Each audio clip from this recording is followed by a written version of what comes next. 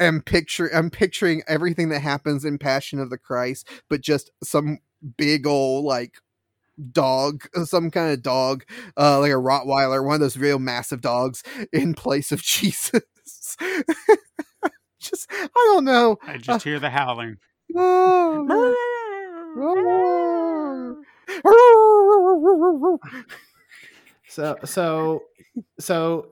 So they make the dog in that movie fetch its own cross. It fetches its own cross. Oh. And Judas Iscariot is a cat.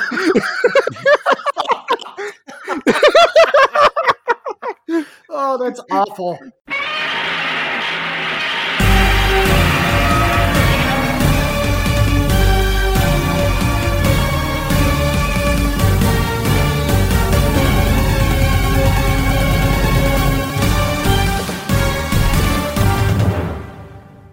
Hello, everybody, and welcome back to another episode of Kaiju Weekly, the weekly podcast that introduces you to the wide world of giant monster movies. I am your host, Travis, or as I am known today, T-Dog.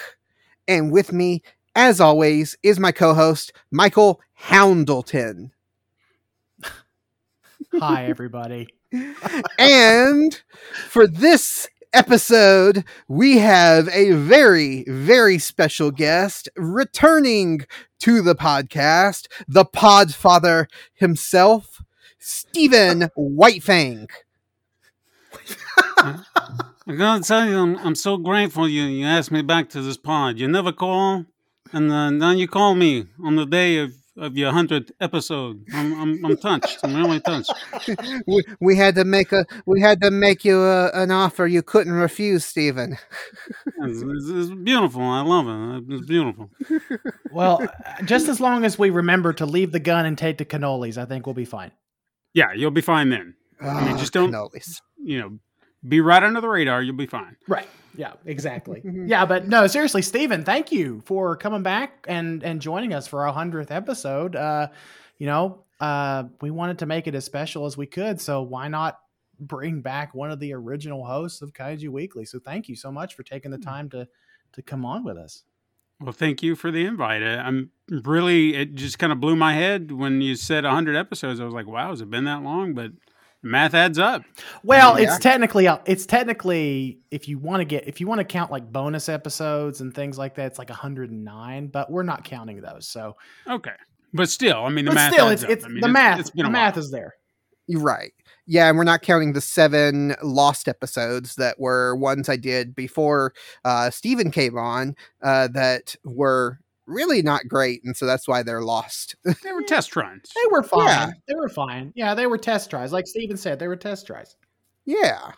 So, but yeah, I just have to say, for this 100th episode of Kaiju Weekly, I am so happy not only to be able to do this podcast, but to have both of you guys just on here, because without both of you, Stephen and Michael, this podcast wouldn't be here at all. And this has been such a fun and exciting and sometimes stressful part of my life that I wouldn't trade for anything. Well, we appreciate it. I'm not gonna speak for Stephen, but I appreciate it. It's sticking with something like this for 100 episodes when it was just supposed to be like, hey, Michael, can you fill in while Steven's out? Like, sure. 3 or 4 episodes, it's fine. But 3 or 4 episodes turned into 15, and then 15 turned into 30, and then I guess once I got trapped in the web, it's hard to get out. Once I got trapped in the matrix or the morphing grid or whatever, however you want to say it, I'm stuck here. I guess you guys, the faithful Kaiju Weekly listeners, are kind of stuck with me at this point. That's right. And no, I mean, I'm happy to see that you guys have thrived. And is still going, and everything's still moving along. I've noticed the numerous guests you've had on, people that I've kind of ran in those circles too. So I'm just glad to see that it's still going and still thriving. Yeah, to be honest with you, Stephen, what inspired the having you back on was your episode that you did with our mutual friend Brandon of the Fake Nerds podcast on his solo show, Conversation. I listened to that episode and the conversation was really good. And I was like, man, Thank you. I wonder if Steven would be interested in coming and hanging out with us and just and talking about a movie for our anniversary. So here you are, and I'm deeply appreciative for that.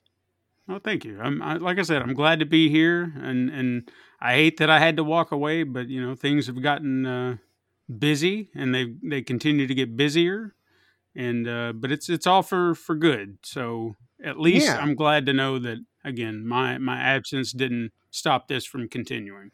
Oh Yeah. And we want to introduce anybody who may be new to this podcast or newer to this podcast, maybe joined in after Steven stepped away.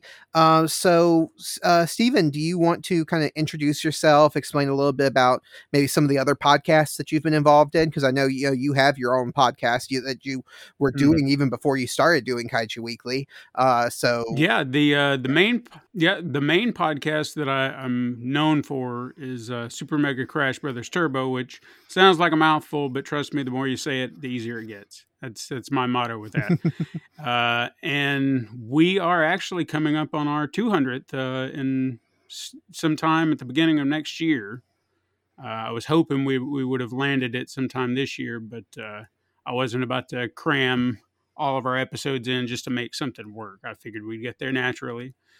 But in that time, I have tried to continue on other projects. I've got a second podcast that goes on, but not as frequent. It's more like whenever the other host is available.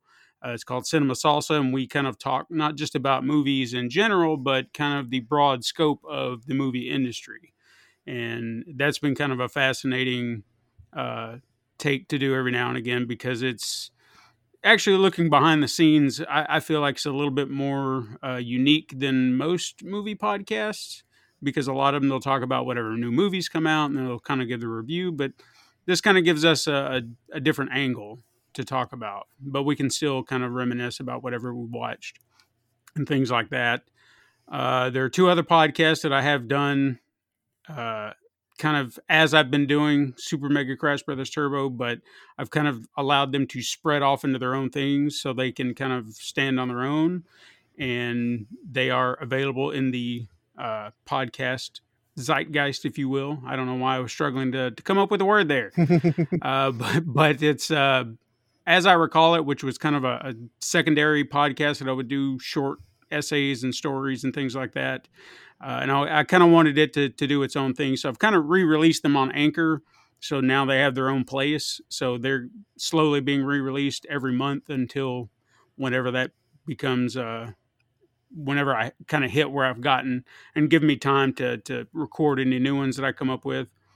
And then I did one with my wife, and I told her whenever she wants to talk about anime, because that's her big deal, I kind of re-released her podcast on Anchor as well, and also kind of giving a little breadth of time to back up some episodes, kind of have some in the bank so it can kind of re-release on its own with the initial 13 that we did before, and then have newer episodes as they come along. So that's what I've been busy with there. And last thing that I've actually worked on as of late that's actually related to the podcast is I released an animated series based on our podcast called Super Mega Crash Adventures, in which I took our little 8-bit avatars that you see in our weekly episode icons and turned them into little adventures into video game worlds, which I'm very proud of, but it's taken a lot of work. I've actually started working on it back in 2018, and it's just now getting released. Yeah. Do you have a background in animation? I don't remember. I don't remember that being part of your repertoire. I mean, that's great, but I don't remember that being part of your repertoire when we last spoke. I do not. This was just something that I kind of observed, and I looked at the characterizations of our avatars, and I thought, you know what? I bet you I could animate these. And I just started kind of playing around with it until I figured out a method that works for what I'm doing. Okay. And I got really obsessed with it to the point where the episodes, the first 3 that are out right now on YouTube, they are probably the most refined versions of those, even though at some point I would have been done with them at least a year or so ago, and I would look back on them and I'd be like, you know what? I could do better. I could tweak this, or I could do that, or just minor things. I mean, even mouth movements. Yeah. If I don't feel like it's syncing up proper, I'll get obsessed with it, and I'll spend however long it takes until I'm absolutely sure my mouth is moving to the words that I'm speaking, and that's that. Yeah, I remember when you when you were working on that, because I think we were doing the podcast at the same time that you were working on that.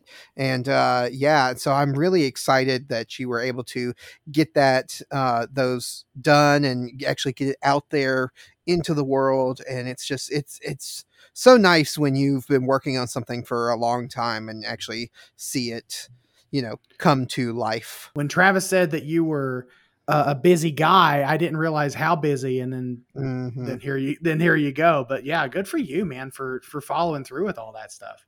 Well, thank you. I mean, it's like I said, it's definitely time consuming. But I want to always have that moment where I can look back on it and just at least have pride that I got it done. Yeah. And even if it only goes 6 episodes or something like that, okay, fine. But at least I got that done and I can look back on it fondly. Sure. Yeah, absolutely. Yeah, definitely. Well, we actually have a full episode planned for this week. So even though it's our 100th episode, we're still going to review a movie. We're still going to do everything that we normally do, but we are recording kind of early because of our schedules and everything. So we're not going to be able to cover any news this week. So no BD. No BD. No BD. All right. But we are going to play a game. Oh, okay. Don't get all excited or anything, you guys. I mean, come on. Well, I'll temper my expectations. I feel like we literally just played a game. What are we going to do this time? We did actually just play a game because a couple of weeks ago with Jack. We're going to play the same game that we played with Jack, which is Yes. Well, I wanted to play this game because we started playing games on the podcast more after Steven stepped away. Not because of Steven stepping away, but just to kind of fill in this time that when we didn't have any news to cover, when we didn't have any giant monster news. So we started playing games, and this game we didn't actually ever get a chance to play with Steven when he was on here. Ooh, okay. So this gives him a chance to experience the chaos, the fun, the silliness that is Guess the Bad Review. Hello, Michael. I want to play a game. Woo! Every answer is going to be Hot Tub Time Machine. Again. Oh, So the theme, because I like to pick a theme for Guess the Bad Review, and for no reason at all, the theme for this game is going to be dog related movies. I said it's Guess the Bad Review has gone to the dogs. Oh God. I used to have a dog. His name was Willis, and we named him after. Well, my ex-wife and I really loved Bruce Willis films, so we named him Brucey. His full name was Brucey Willis, but we just called him Willis. Cool story, bro. Okay, and thanks. Thanks for just stepping all over my heartfelt story, man. You know what? I'm done. I'm Steven, you can have it back. I'm done. Please tell me that just once, you looked at your dog and said, "What you talking about, Willis?" Please tell me you did that. No, okay. We did. Yeah, we absolutely did. Oh man, what kind of dog was Willis? A mutt. Oh, okay. So he was I think he was a miniature collie and some kind of terrier mix. I have no idea. Okay. Well, I've also called this this edition of the game "These Reviews Are Rough." So, Ugh. so I have. God. Let me count. I've got 1, 2, 3, 4, 5, 6, 7. I've got 7 movies. Each one has 2 reviews. Each one I'm going to read. I'm going to read 2 reviews for each movie, and you guys have to guess which dog related movie or movie about a dog the review is for. Okay. All right. All right. All So right. are you guys ready? I am ready as I'm ever going to be, I guess. Rue betcha. All right. Retro Reggie. Okay. Oh, Jesus. It's already started. I mean, I can read the reviews in the Scooby Doo voice. No, that's okay. That's okay. That's okay. that would get old really quickly. Resset Wood. All right. First movie, our first review is a 2.5-star review, and it says, Mhm. "Imagine being the kid who gets cut from the middle school basketball team for a golden retriever. Not sure any amount of therapy could ever reverse the psychological effects of that brutality." Second that's review. So hold on, let me read the second one Okay, before you okay. jump in. Okay. All right. Second review is a 4-star review. Somehow this franchise evolved into one where talking dogs go to space. What movie are they talking about? Well, it's quite, I mean, it's obvious. It's Dogs in Space. Well, it deals with basketball because they said, imagine being the kid who gets cut from the basketball team for a golden retriever. So obviously it's white men can't jump. Sure. Okay, so in all seriousness, it probably is more than likely the original Air Bud. I would also concur. It is the original Air Bud, which came out in 1997. Oh, really? Did not realize. I thought it was a lot earlier than that. I didn't realize it was that long ago. For some reason, I thought it was in like 2001. Yeah. I remember going to see that movie in theaters. So I don't know. I didn't know when it came out, but yeah, I just like the idea of like, yeah, it was kind of this really heartfelt movie about a dog who, helps out a middle school basketball team, and it's very kind of down to earth and everything. And then just suddenly this franchise evolves into dogs going in space and talking to ghosts and all of the weird stuff that it has become. Like, what? Oh man, Yeah, they definitely went off the rails with that one. They did. I guess. But it good for them though. The Air Bud franchise has sparked a number of sequels throughout its run. It had a full litter of sequels after that. Oh yeah. Excuse me, I screwed that up. Someone let that franchise off the leash. Yeah. Oh, There you go. Where's the rim You're shot welcome. when you need it? Okay. Yeah.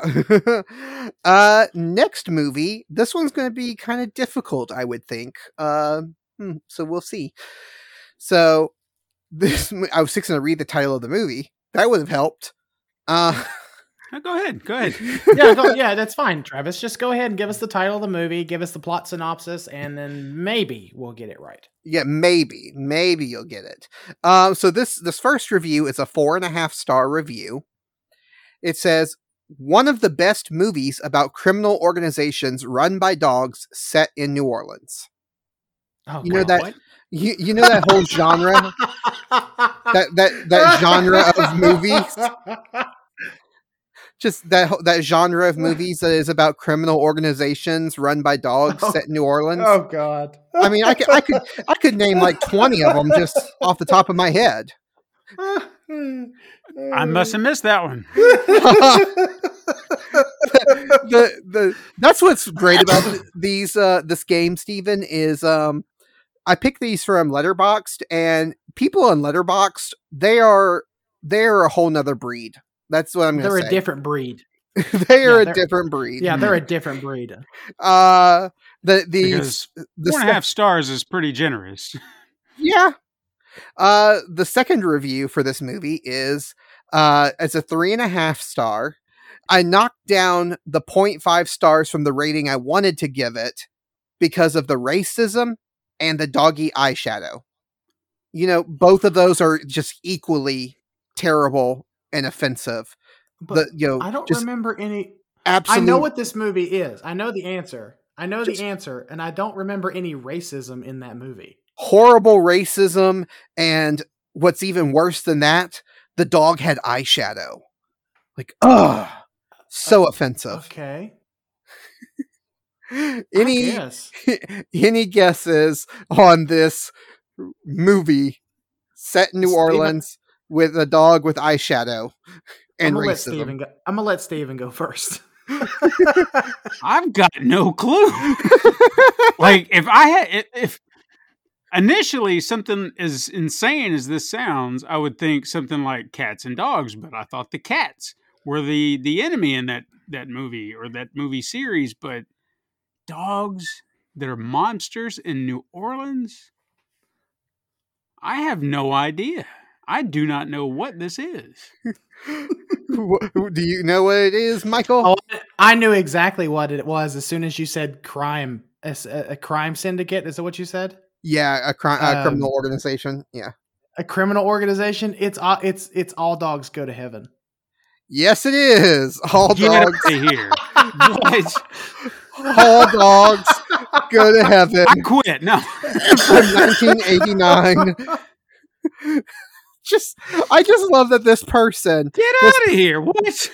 I love that this one person puts eyeshadow on a dog on the same level as like racism, just like as just like equal in its. Like I'm struggling to think about where what the racist part of that movie is. Maybe the alligator. I think it's like some of the characters might have were stereotypes, and so that was where it comes from. I haven't seen that movie in forever, so I have no idea. I just watched it. I watched it a few weeks. I watched it like maybe a few weeks ago. That's why. Oh, you cheated! You cheated ahead of time by studying. You cheated on the test by studying ahead of time. I studied ahead of time for something that I didn't even know was coming. Okay. Yeah, there we go. That's the whole, like, that's why I call my cat Squeaker, because, you know, she squeaks. And that's where Squeaker comes from, because the little girl in the movie, you know. No, sure. I don't, because I haven't seen this movie since like. Oh, okay. Well, so anyway, there's a little girl. There's a little girl in the movie, and a Charlie, the lead actor dog. It's a Bluth film. Yes. And Charlie calls the little girl Squeaker, and so that's where Squeaker comes. No one cares about that. Like, I don't know why I'm telling that story. Moving but anyway, it's to the next it's story. a good movie, though. It's a good movie. It deserves higher than a 4. It deserves actually higher than 4 is 4.5 is probably fair, honestly. You know, if you want to hear a related story, since we brought up racism, we didn't know it was in a movie. I had actually watched the live-action Teenage Mutant Ninja Turtles from 1990 the other day. Oh, no. There was a line in there that I just kind of tilted my head and was like, was that racist? I think it was. Huh. It was when April got jumped in the subway and she looked at the foot and says, "What? Am I behind on my Sony payments again?" And I was like, okay. Maybe it didn't date well. I mean, there's a lot in that movie that doesn't date well, but that's just me. Yeah, it was just like, okay. But yeah, hey, fun facts. Racism's everywhere when you didn't expect it. A cricket back? What are we, eating crumpets? Oh, boy. Something like that. I haven't seen that movie in a long time either. Next one, please. Next movie. Yep. All right. The first review for this movie is a 1.5 stars. Only 1.5 stars. Oh, okay. This film is what ruined U.S.-Mexico relations. Oh, Oh no. Okay. Okay. The second review I have for this movie is a 2-star review. It says, "Boo! Thumbs down! Piece of crap movie. Chihuahuas can't talk like that. No matter how sexy they make the Chihuahua, they can't distract me from that inaccuracy." What? So, what movie stars What? Okay, extremely? now we're getting somewhere. That, What movie stars extremely sexy Chihuahuas and ruined U.S.-Mexico relations? what? Oh. I'm struggling to think of any movie that had a Chihuahua in it, period. Not just a Chihuahua, a sexy Chihuahua. A sexy Chihuahua. According to this Yeah. person. It's this person who said that, not me. Not me, I promise. It's this person. It makes you wonder about that person too, just a little bit. Is it? You know? I mean, Steven, any guesses? I was gonna lean into something like Rover Dangerfield, but then I got to thinking about something more plausible, and I'm thinking that it's Beverly Hills Chihuahua. Michael, any guess? If I had to guess, Sure, sure. Beverly Hills Chihuahua. That's yeah. It is Beverly Hills Chihuahua. and I had Okay. 3 to choose from, so Yeah. They made 3 of those movies. Oh my! What is the movie? What's the movie with the chameleon or the lizard or whatever it is? It's set in Mexico. What's that movie? It came out like 10 years. Rango? Rango. Rango, Yeah. I was trying to think. Is there a Chihuahua in that movie? Because that's the only one I kept thinking of. No. I don't think it's set in Mexico either. I think it's out west, West US, Oh, like in whatever. Arizona or something like that. Because he like goes to an old west town, and everything's like set in the old west. Yeah. Cowboys. So and that's everything. probably why I'm thinking of that then. But yeah, Beverly Hills Chihuahua. Yeah, with the sexy voice of George Lopez. That the Oh, God. voice that you just want to tuck you in at night. Yeah. hmm. Uh-huh. To each their own, I suppose. I mean, whatever gets you up in the morning, guys. Like, Mhm. you do you. This next movie is a movie I have not seen, but maybe you guys have. So, this first review for it is a 1.5-star review. It says, "You're going to tell me that the dog understood the concept of death and reincarnation and was constantly searching for the meaning of life, but he thought that a hot dog was called a freaking meat log?" Like the dog Did you just give us all dogs go to heaven again? It's like the dog understands big concepts like death and reincarnation and the meaning of life, but yet doesn't know what a hot dog is. Second I review. Don't. Well, hold on. Second review is a 5-star Okay. review. So really, Oh, all right. really running the gambit. We went from 1.5 stars to a 5-star review of the same movie. Says 5 Uh-huh. stars because this movie convinced me my grandmother was reincarnated as my dog. Grandma's got to go outside for a little bit. Are you sure it's not the sequel to All Dogs Go to Heaven? Nope. This is actually Just reaching here. This is actually a Okay. live action film, not an animated one. Live action film. Okay. So, wow. so this person says because of this movie, he was convinced that his grandma was reincarnated as his dog, which just makes me think, if you had to take your dog in, if you really believe that your grandmother was reincarnated as your dog and you have to take your dog in to get fixed, that just makes it kind of awkward. Just a really awkward conversation to have. Well, maybe it's maybe it's Homeward Bound 2. We're gonna go with Homeward Bound 2. All right, Steven, you got a guess? You know, I feel like I know what this is because something you said in the first review clicked. And for some reason, I just can't access it. It's stored away somewhere, but it. Yeah, for good reason too. And my brain is like, don't bring this back up. What are you trying to access here? And I'm not sure, but I'm going to go out on a limb, a very far limb that is not connected to any tree, and say, look who's talking now. That's actually not a That's bad guess. That's not Because- that's not a bad that's not a bad guess. No. Yeah. Speaking of Bruce Willis was the voice in that of the dog in that. Holy crap. Oh no. I think I know what you're talking about, but wait. For Look Who's Talking Now was Bruce Willis was the voice of the dog in that. Oh, okay, never mind then. Yeah. Okay. No, this is a movie from 2017 called A Dog's Purpose. Okay, no, I've not seen that. Okay. Deals with dogs and reincarnation. I think it's like a dog gets reincarnated over and over again into a different dog, and he's constantly trying to find his owners to go back to them or something like that. I've never seen it, but I know it's something like that. Yeah, I was supposed to have seen that at some point, but it just never happened. But yeah. Speaking of old, we're going to be talking about an older movie now in their next one, so that gives you a little clue. Older than 2017 anyway. That's because A Dog's Purpose was from 2017. So here's the first review for this movie.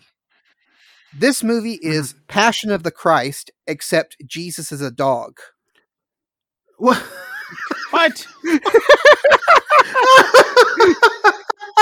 That is there's no stars. They didn't give it any stars. They just said this movie is Passion of the Christ, except Jesus is a dog. What? Okay. So now I want to preface this next review for that same movie with with saying I found it really funny, but if you don't like dark humor, it's probably not as funny as what I found it. So if any listener is not a fan of dark humor, I'm sorry that I'm gonna laugh at this next review, but I found it hilarious, so that's why I picked it. So the next review is a 3-star review, and it says, "Quick and painless, just like the end of this movie." Ooh. Oh. Ooh. And when you know what movie it is, I found it hilarious. But it is very dark. It is very dark. Oh no! I think I got it. I think I may have it. I think I got it too. Passion of the Christ. You stumped me with the Jesus is a dog. You stumped me with Jesus is a dog, but the quick and painless part has me. I think it's Old Yeller. That was my choice as well. Yes, it is Old Yeller.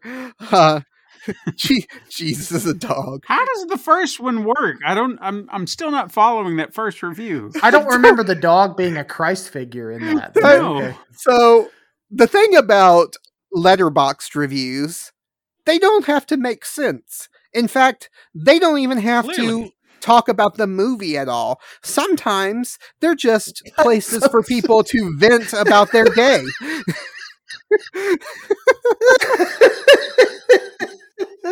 But yeah, Jesus is a dog.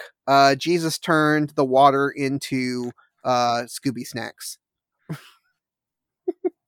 Wow. Okay. All right. He walks on water just to go and fetch the stick that's out in the middle of the lake. Now we're just gonna sit back and wait for the Mel Gibson cut of the remake version of Old Yeller. Oh man. It's such a funny. Okay. Whew, compose. Next movie. The first review I have for it is a 5-star review, and it says, "Meatballs have never been more romantic." Oh God. Hmm. What's the second review? The second, okay, so we dealt with racism in the first movie that we talked about, or one of the first ones that we talked about. So We're going to talk about sexism now. no, we're talking about racism again. Oh, okay. I was going to say we're going to talk about sexism and patriarchy in this review. No. There were a lot of reviews for this movie that dealt with sexism and the patriarchy, but yeah.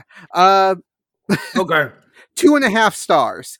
People say Disney movies can be racist, and yet this movie lovingly portrays Italians as restaurant-owning romantics who are really invested in getting dogs to bone behind their establishments.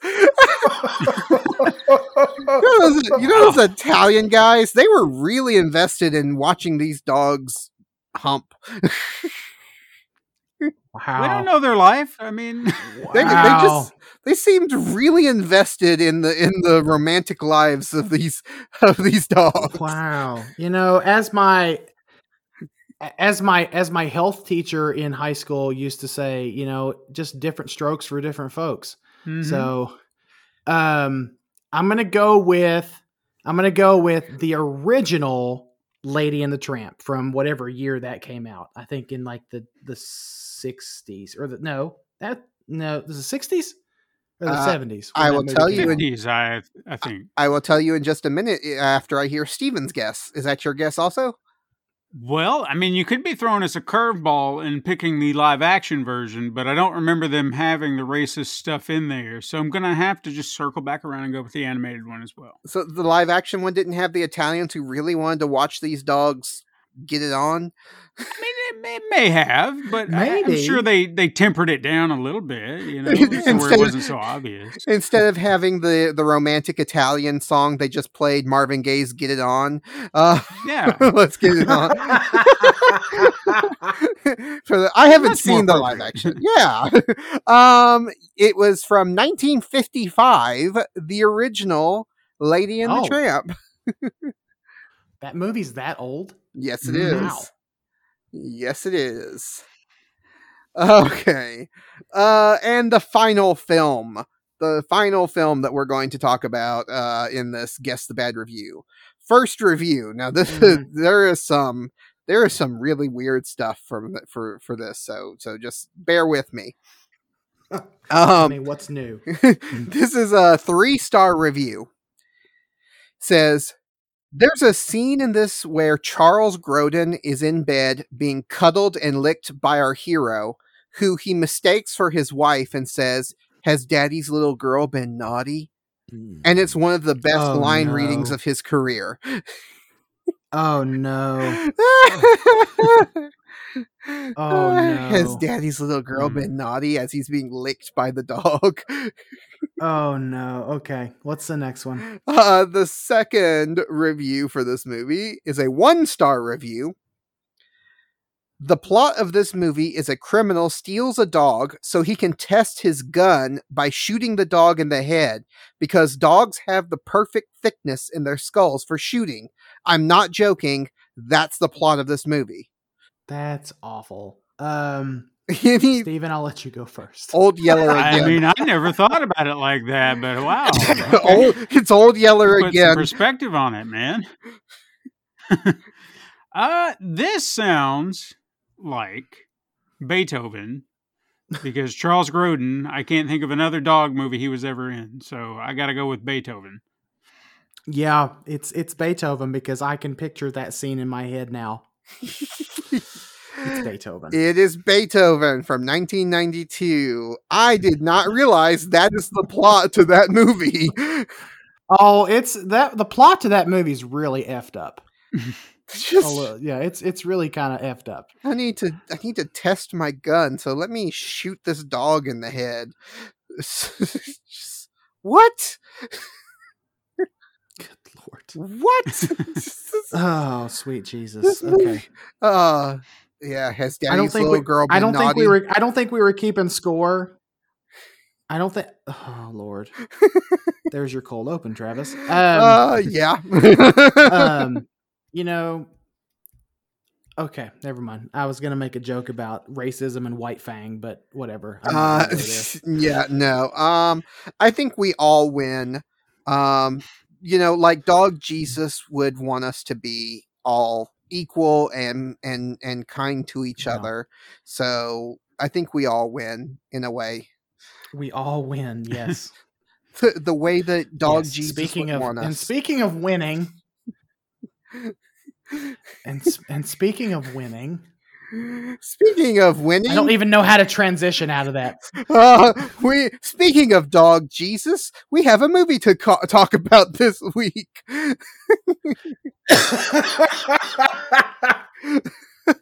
And we usually ask a trivia question that hints to what our movie is each week. But because it is our 100th episode, I decided to, instead of asking a trivia question that related to the movie that we're covering, I wanted to ask people, what has been your favorite moment or episode of Kaiju Weekly so far? I'm sure a lot of people are going to regret commenting and not putting Dog Jesus or some of the other weird things that we talked about today.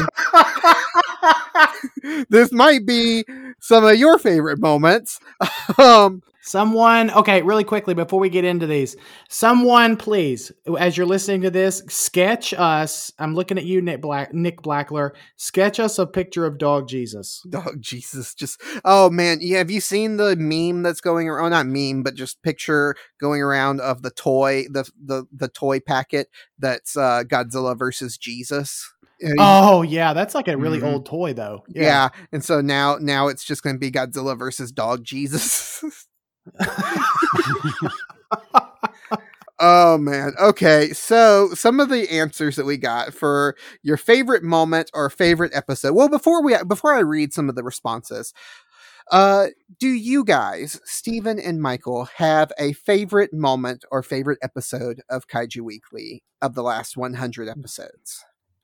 Dog Jesus. Dog Jesus. Dog Jesus. Did you already do a Dog Jesus episode and you didn't tell me? Oh, I wish. Jesus. I wish.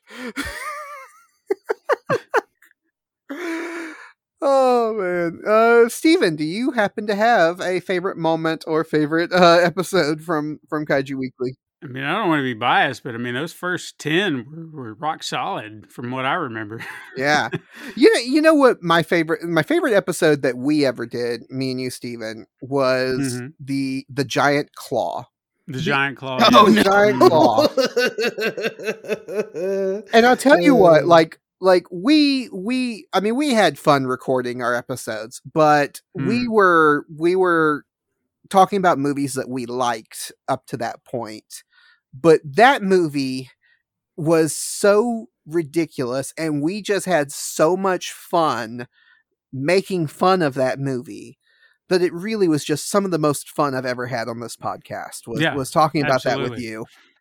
It was really great. Yeah, that was such a, I don't want to say memorable. The conversation was memorable. How's that? Yeah. That's at least, I can give credit to something good that came out of that movie, but I don't want to really give it to the movie in general. But yeah, no, that was a good one. Yeah. It was so much fun, really fun time. Just and not to get too much into my personal life, but at the time that we were recording those episodes, I was really sick. I was really sick with a bad infection, and so I was really struggling to do anything, do whether to record or even just to get up and out of bed was difficult. So having that episode and having so much fun really just was a highlight for what was a really tough time that I was going through at that time. And I really appreciate that we were able to have so much fun while talking about that movie. Yeah, absolutely. Some of the responses that we got, so our friend Elijah sent us, of course, the thing that he likes the most about our podcast, the Yeti nipples. Of course. In all seriousness, I think my favorite part is the amazing chemistry between Travis and Michael. I always find myself laughing and smiling while listening to an episode. Thank you for the joy you've put into the world. He said into the word, but in the beginning, the word was dog. No.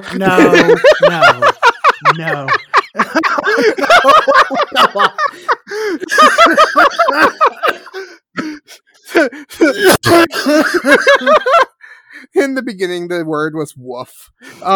Anyway. Thank you, Elijah, for sending that. Our friend Ben Magnet from the Fake Nerds podcast sent us. He said his favorite part was when you guys, talking about me and Michael, came on to the Fake Nerds podcast, and when we went on to your podcast. That was a blast. It was a blast, yeah. Yeah, it was a lot of fun. We had Ben, we had Brandon, and we had Ryan all on the podcast at different episodes. The only person from the Fake Nerds podcast that we haven't had on this podcast yet is Sparks. We need to get Sparks onto the podcast at some point because we've had 3 of the 4 hosts. We need to get the 4th one. But it was a lot of fun. Had a blast talking to all 3 of those guys and having them on the podcast. They are so much fun. And Ben, if you're listening to this episode, you're still on the schedule to come back and talk about some more mech stuff, because we need to talk about some more mech related things, possibly Gurren Lagann. All right, moving on to Nathan's response. Nathan said, good old Nathan. Old Nathan. He said, I could be egocentric, which wouldn't be new, Nathan. Which wouldn't be out of character, that's for sure. Yeah. Sorry, Nathan. It was an easy target, so we had to take it. But he said I could be egocentric and pick any of the many guest appearances that he's made. But he said I'll go with 2 episodes that stand out for different reasons. The Mighty Morphin Power Rangers, the movie episode, which was episode 66. It has my all-time favorite spirited debate between Travis and Michael. Poor Kaiju Kim.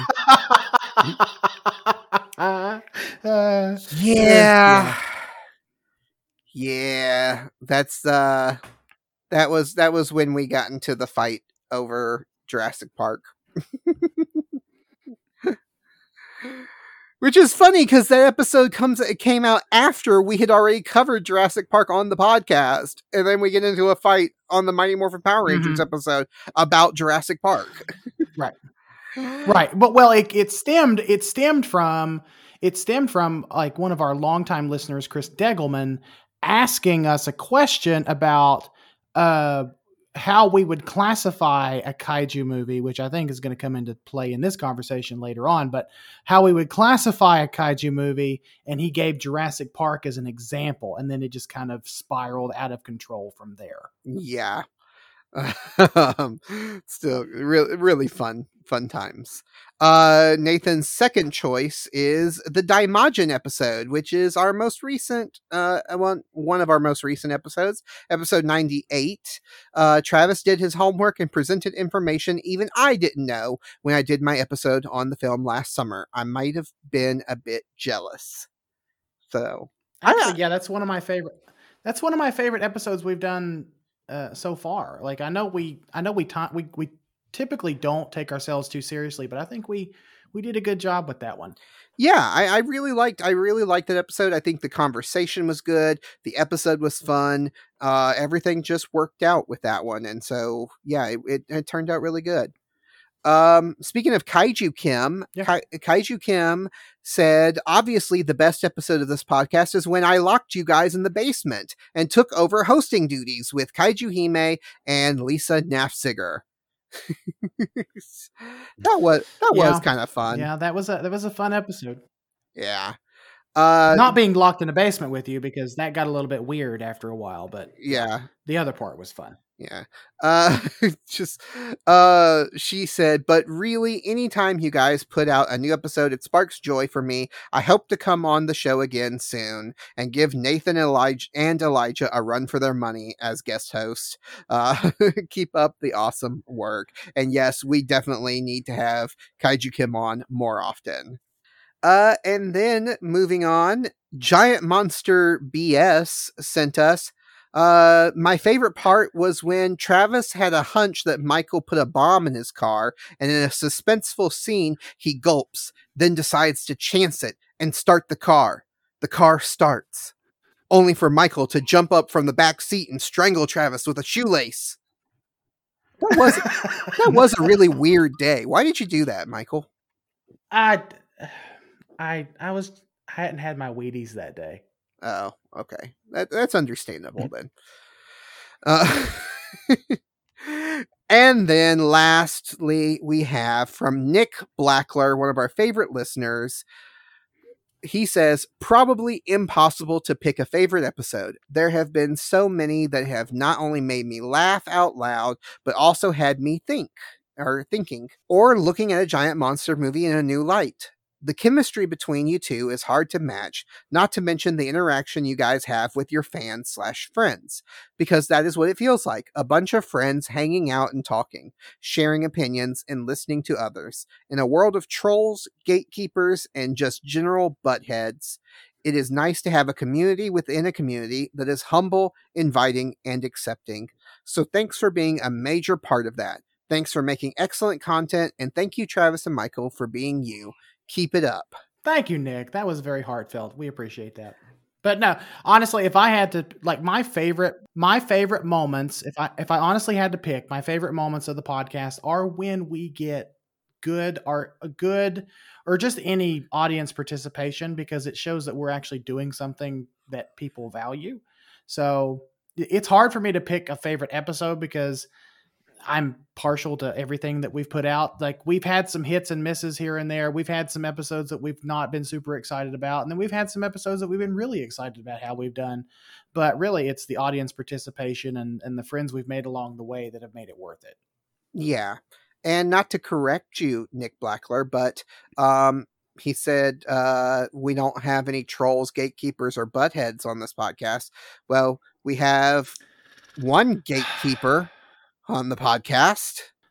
You got to do it. I don't know who you're talking about. You got to do the thing? No, I'm not going to do the thing. Dance, monkey, dance. I'm not going to do the thing, Travis. Sorry, I didn't mean to yell at you. Okay. Well, that leads us into... because that would have been a good transition into our main topic, because what is the one thing that Michael is the most gatekeepery about? Our main topic this week is Clifford, the big red dog from 2021. You know we had to do it. We had to do it.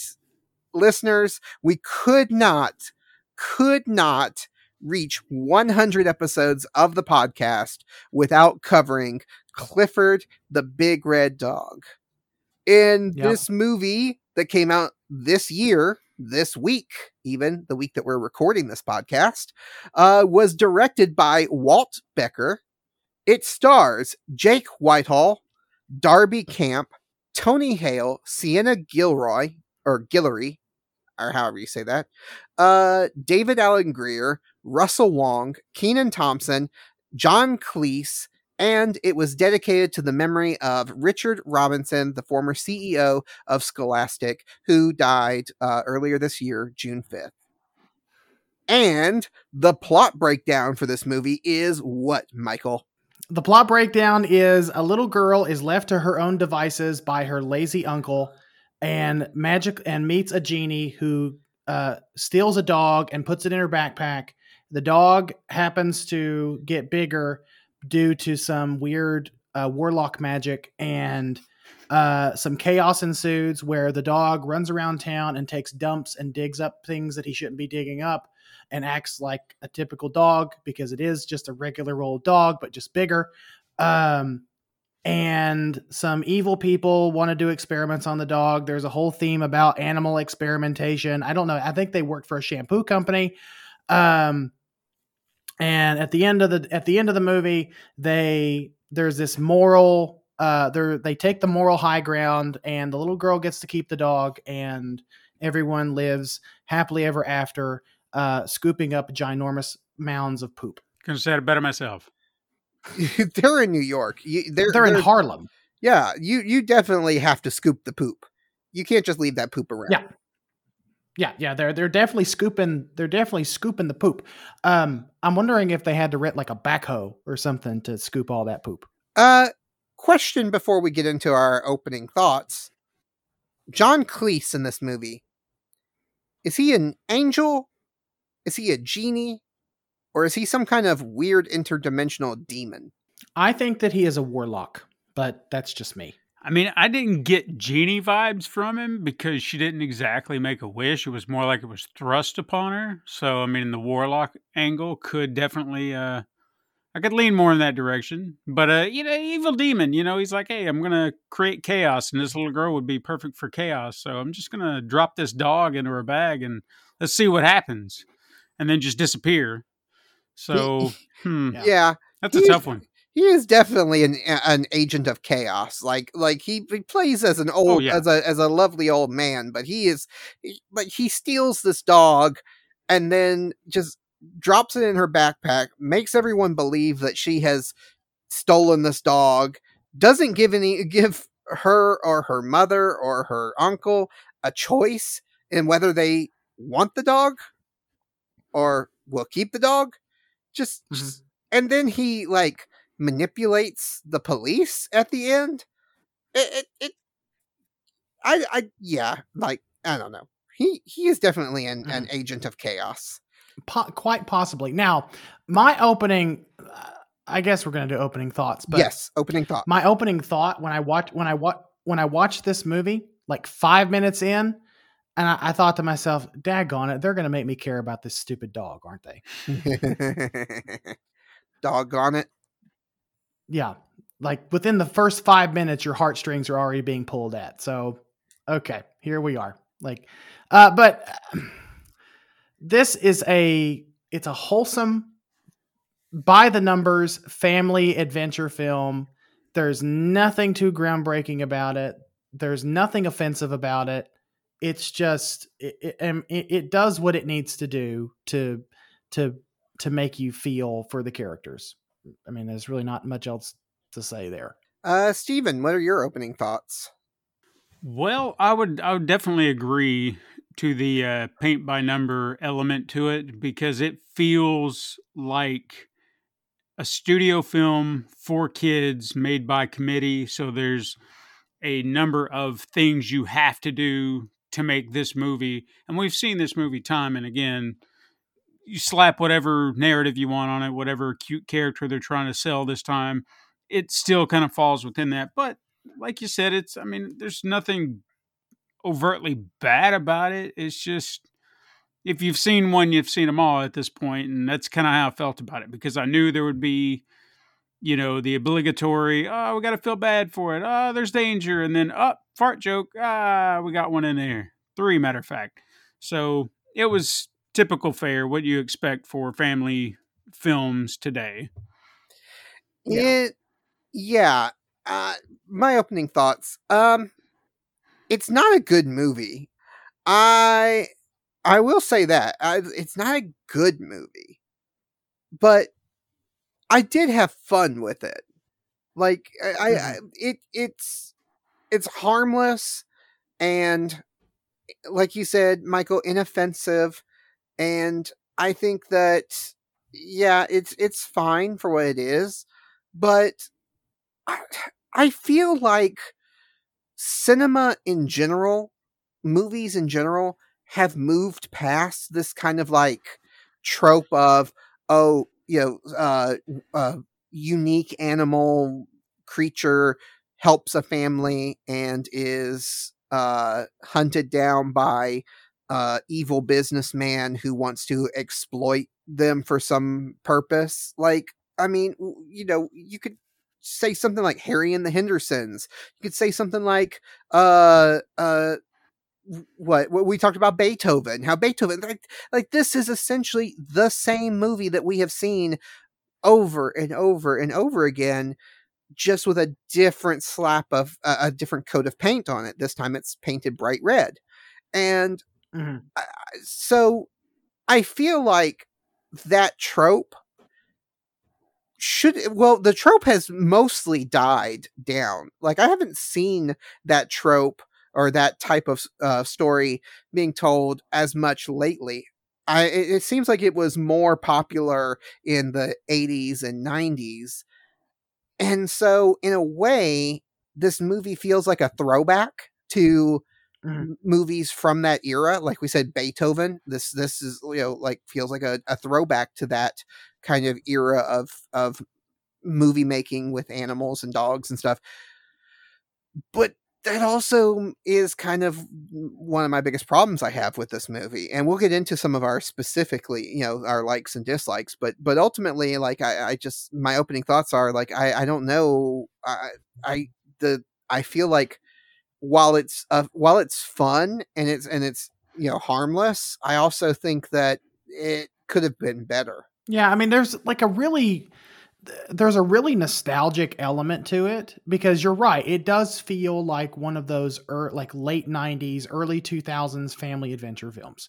Like, if you dropped this same movie back 10 years ago, I feel like you get the same result. Like, there's nothing groundbreaking. There's nothing new about it. Probably the only thing that would be slightly different is like maybe the focus on social media, breaking the story that there's this large 50-foot or 10-foot dog running around New York City. That's the only thing that may slightly be different, because 10 years ago, I feel like we weren't as reliant on social media for our news and updates and life stuff. So that's probably the only thing that would change. Other than that, everything else feels just very by the numbers. And it's not by the numbers in a bad way. It's just very by the numbers. Yeah. Let's get into some details now. Now we on this podcast like to do our patented. The patent is no longer pending. We have it patented. Positivity. Are we sure about that? Are we sure about that, Travis? Yeah. I'll double check with our lawyers. Our positivity we'll sandwich. Call Raymond Martin. Our positivity sandwich, where we talk about the positives, then we do some of our negatives, then we finish on some positives. So let's talk about some of the positive things that we found in this movie. Starting with Steven, what are some specific positive things that you found in this movie? Well, I mean, the relationship between Emily and Clifford was wholesome. It was nice. I mean, you definitely kind of feel that she has a connection to them, or they have a connection to each other. And it's very typical of what you would expect from a child and a dog.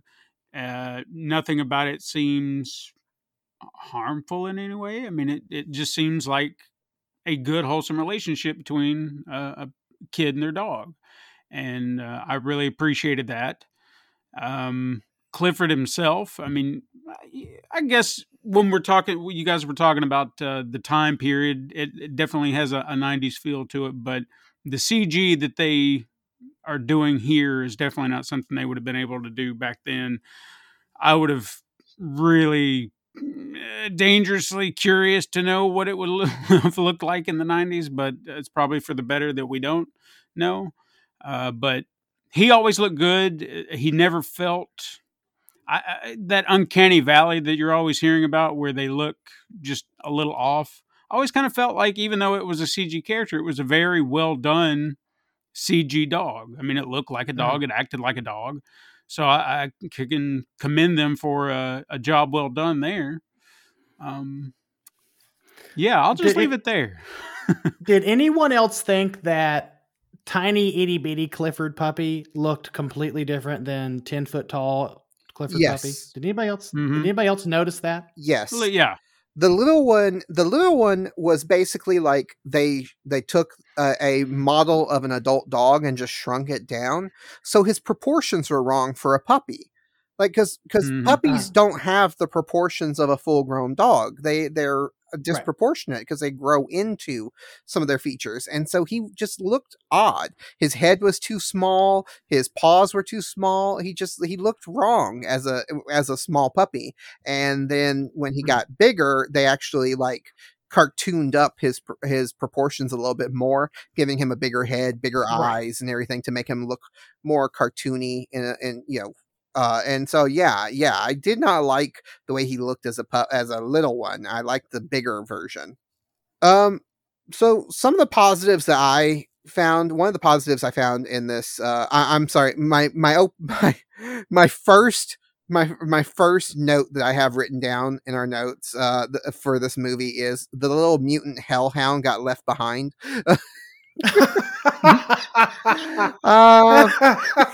So yeah, that was that. I really liked all the characters, at least, well, not the evil businessman, but like the whole neighborhood there, all the Harlem people who lived around Emily Elizabeth, who she interacted with, all of them were like, they were extreme kind of caricatures, but in a kid's movie, I like that. I like that they all had like personality quirks and little things that made them unique, and they all had just their own little thing that made them kind of a weirdo, but that was kind of the point, because the whole theme of this movie is standing out and being weird makes you unique and can, where you can change the world, is kind of the theme of this whole movie. So having all of the characters that she interacts with in Harlem that live near her and work near her, where she lives, they all being kind of on oddballs and weirdos too, was just kind of fun. And I really liked all of them. Yeah, that's kind of the theme of this movie, because they even said it early. Like, I think even said it within the first 15 minutes of the film. Like, it's the people who are different that change the world, or something like that. That's the running theme of this movie. Like, our differences are what make us unique, and our differences aren't necessarily a bad thing. And that's a really, I mean, honestly, as far as like kids messaging goes, that's as safe and as good and as palatable as you can possibly make a kid's movie. And it, this kid's movie does have some lessons to teach children. I mean, they're just very simple, like embrace others' differences. It's okay to be different. Life is messy, etc. Don't trust your lazy uncle to watch you, because you might wind up with a 10-foot dog in your backpack. Lessons that all kids should learn. Yeah. Don't your weird uncle who lives in a van, maybe not the best person to babysit. I mean, no, not really. No. What did you guys think of the humor in this movie? Steven, I'll let you take this one first. Okay. I got a few chuckles here and there, nothing, gut busting laughter. As I kind of said before, when they throw in those little jokes for kids, the fart jokes, look, I'm not going to be a prude and say that I've never laughed at a fart joke. A good fart joke is a fun fart joke. Hey, but in kids' movies, but in kids' movies, it always seems to be that situation where it's just like, here's a situation, we need something to happen, fart, and the kid's sitting there, oh my gosh, it stinks. And they're just so ill-timed that I just don't find them humorous. It's just kind of a gag that they're throwing in just because. So, and the movie seems to be littered with those type of kid humor. Like, you have adults who think, hey, kids think this is funny, right?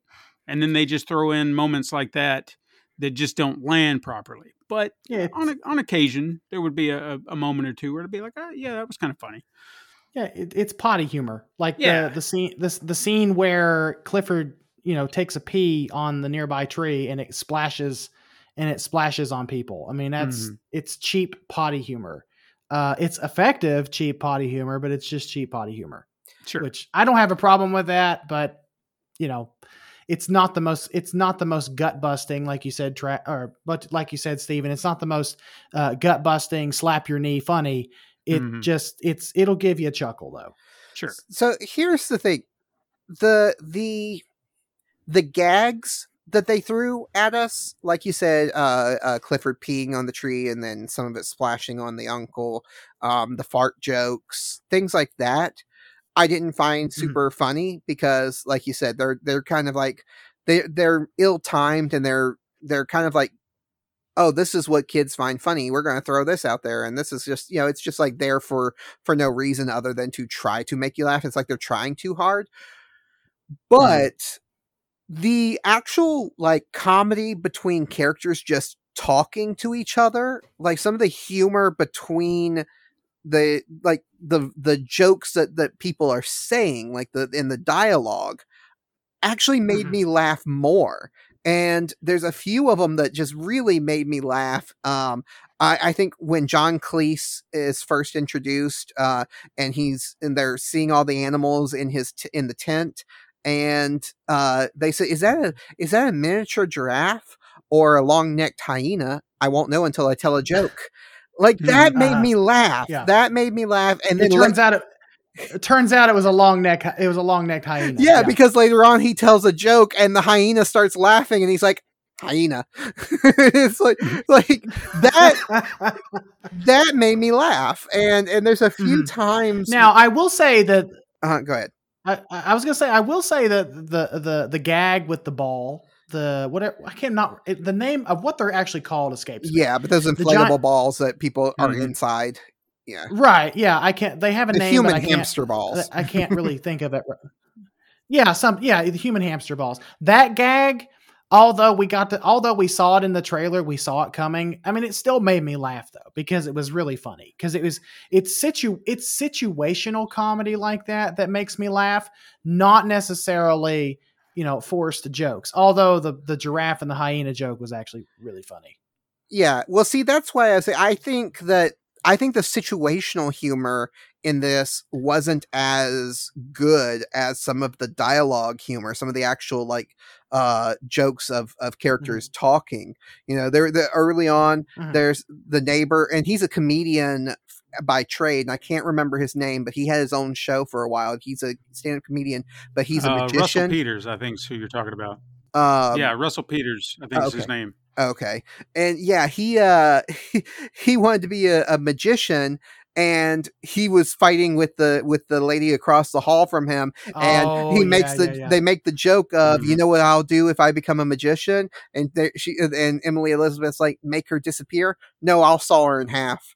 And it's just like that was funny. Yeah. So little things like that. There's a point in the movie where Emily Elizabeth says to her uncle, "Somehow I thought you'd be better in a crisis." And I'm just like, what about him says he will be better in a crisis? And then he turns around and says that, like something along the lines of, what gave you the idea that I would be good in a crisis? It's like, so I don't know. I liked those. I think the dialogue writing in this, like the actual script writing, was done very well. Or if a lot of it is ad-libbed, which a lot of it did feel very ad-libbed, they did a really good job with their interactions. I thought that humor was better than the actual Clifford doing weird stuff that is supposed to be funny, but I didn't find as funny. Him swallowing or going to lick the smaller dog and end up sucking him up into his mouth, him wanting to sniff the smaller dog's butt, and all of those types of things just wasn't as funny as I think they were expecting it to be. Or some of the dialogue, it's like when they're sitting around at that table, they're eating hamburgers, and one of them I think it's the maid that comments, "Oh, he eats like an animal," and the uncle says, "Yeah, he's a dog." And it's like, no, I'm talking about you. Right. He's got this whole mess. He's got this whole mess of fries and hamburger mess around him. And like, that kind of stuff was kind of funny. The little kid Yeah, what was his name? The little kid from her school, who he was hilarious. I thought he was really Owen. good. Owen, that's it. That's right. Owen. I thought he was really funny because like when they're driving and he's like, even I know 2 hands on the wheel, and then later on when the uncle shows up and he says something about them driving, and he's like, "You're telling me my butt hasn't unclenched yet."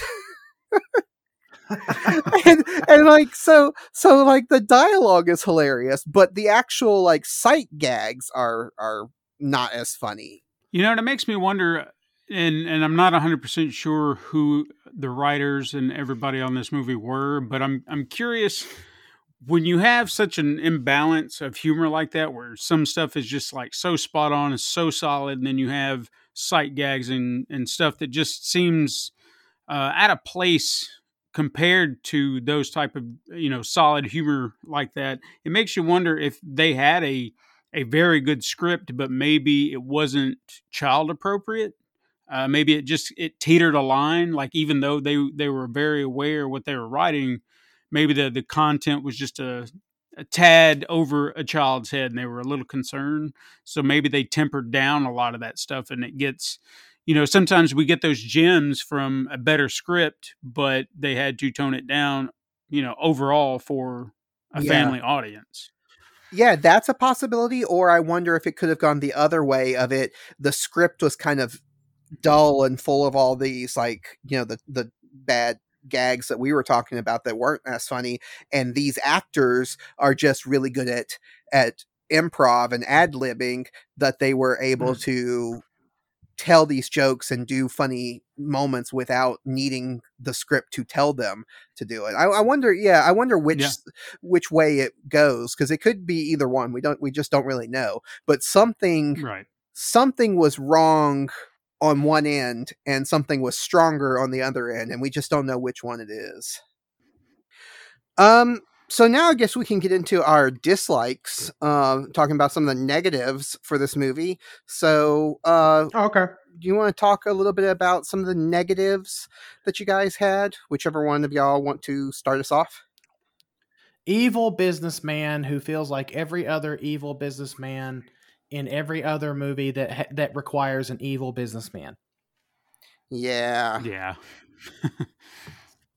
I really wish it was not in this movie at all. Like, I think this movie, for the whole first quarter of the movie, where before the businessman's even introduced, was strong enough that you didn't need to add that into this. Like, just having Emily Elizabeth dealing with the struggles and the conflict at school, and her internal conflict of feeling like she doesn't fit in and stuff, that was strong enough of a premise. You didn't need to add this whole other plot element of an evil business wants to experiment on Clifford to find out what made him big so that they can, you know, do stuff. And it's like, and they tried to soften the businessman a little bit by saying, oh, well, he's trying to work on, you know, solving world hunger by making, you know, bigger food.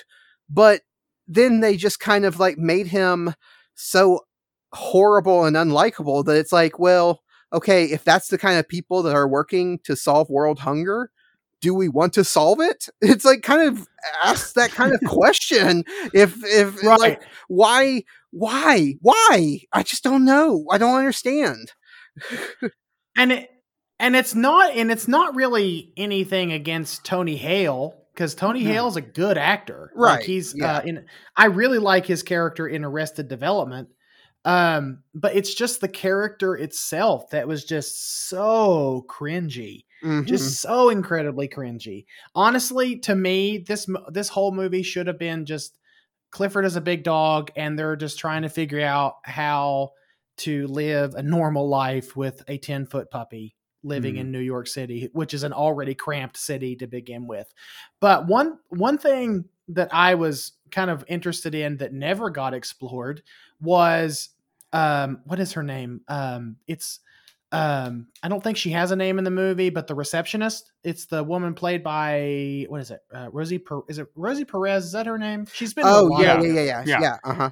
Yeah, she's been in a lot of other movies. But anyway, she's really familiar with the situation about Mr. Bridwell, and she's like, "Oh yeah, I know Mr. Bridwell. He helped my friend with a parakeet or something like that."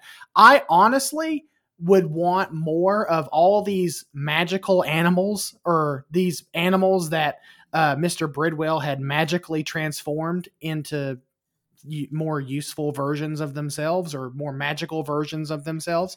I really wish we'd have had more exploration into that, Like a and not magical Dr. Dolittle. Dr. Dolittle. Yeah. Like a cross between Dr. Dolittle and Mary Poppins, or what I like Mary to call Poppins, or like what I like to call Mary Poppins. Yeah. Like a weird amalgamation between Dr. Dolittle and Mary Poppins would have been perfect, I think, for this movie. But it's just, okay, so the evil businessman is there to be evil and businessman-like, and yeah, sure, it works, but that's not find even it a unnecessary. plot that's in like Clifford ever, like in the cartoons, in the books, and there's never like this evil businessman who wants to exploit Clifford. They're usually just dealing with everyday stuff of, Clifford being big, and how does that impact, people's lives, or, how does Clifford make friends? How does Emily Elizabeth make friends when she's got such a weird dog? And so I don't understand why they had to add this whole other thing, like Clifford's not interesting enough on its own. It would have been. I think this is one of those. I honestly feel like this is one of those studio interference moves where they needed a face for the bad guy. So they could have, if we want to go back to that original theory where maybe there was a better script out there, possibly, and it could have been a lot more personal, kind of the story that you were talking about, Travis, where it could have been about him trying to make it in New York, and everybody having to deal with what it's going to be like with him being there, not having the evil businessman, but the businessman gives the bad guy face. Now we've got somebody we can be like, well, this is the bad guy of the movie, point blank. We don't have to have any nuance to anything. We have a face. That's it. Boom. And there you go. There's your bad guy. And it's really not necessary.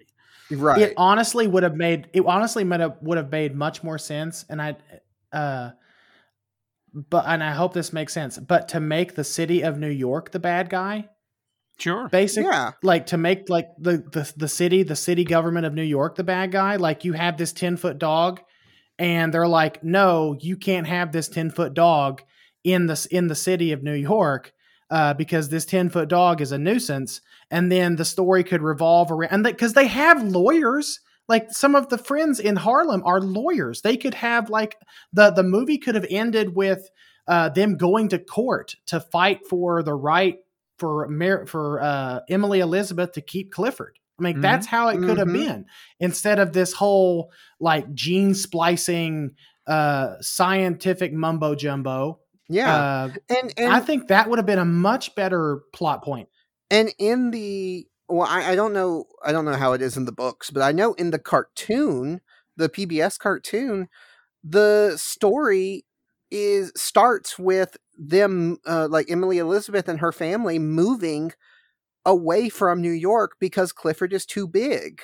So it's like the movie could have ended with Clifford not actually getting, like them not winning the court case or not winning the thing, and them having to move, and then it leads into the story that was in the cartoons, which is Clifford living on an island. I forget which island. They moved to, like, I think Rhode Island or Massachusetts. I don't know, or they moved somewhere else, and where it's been so long since I've read the books. I have no idea. Yeah, it's been so long since I've watched the cartoon, even, that I can't remember. But yeah, like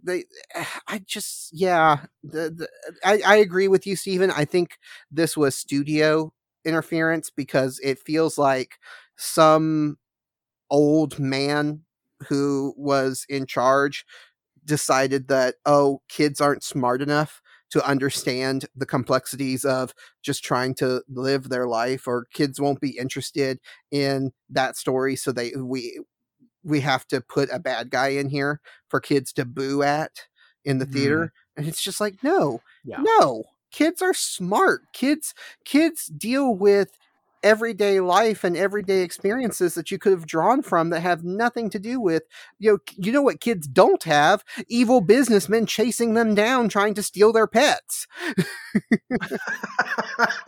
You could have treated this like a middle grade story, like a middle grade reader story. Mm-hmm. And I think it would have been fine. And I think that you don't need this. You don't need this sophisticated, like evil business science, evil corporate conglomerate wanting to capture Emily Elizabeth's dog so that they can clone his genes to figure out what makes him so big.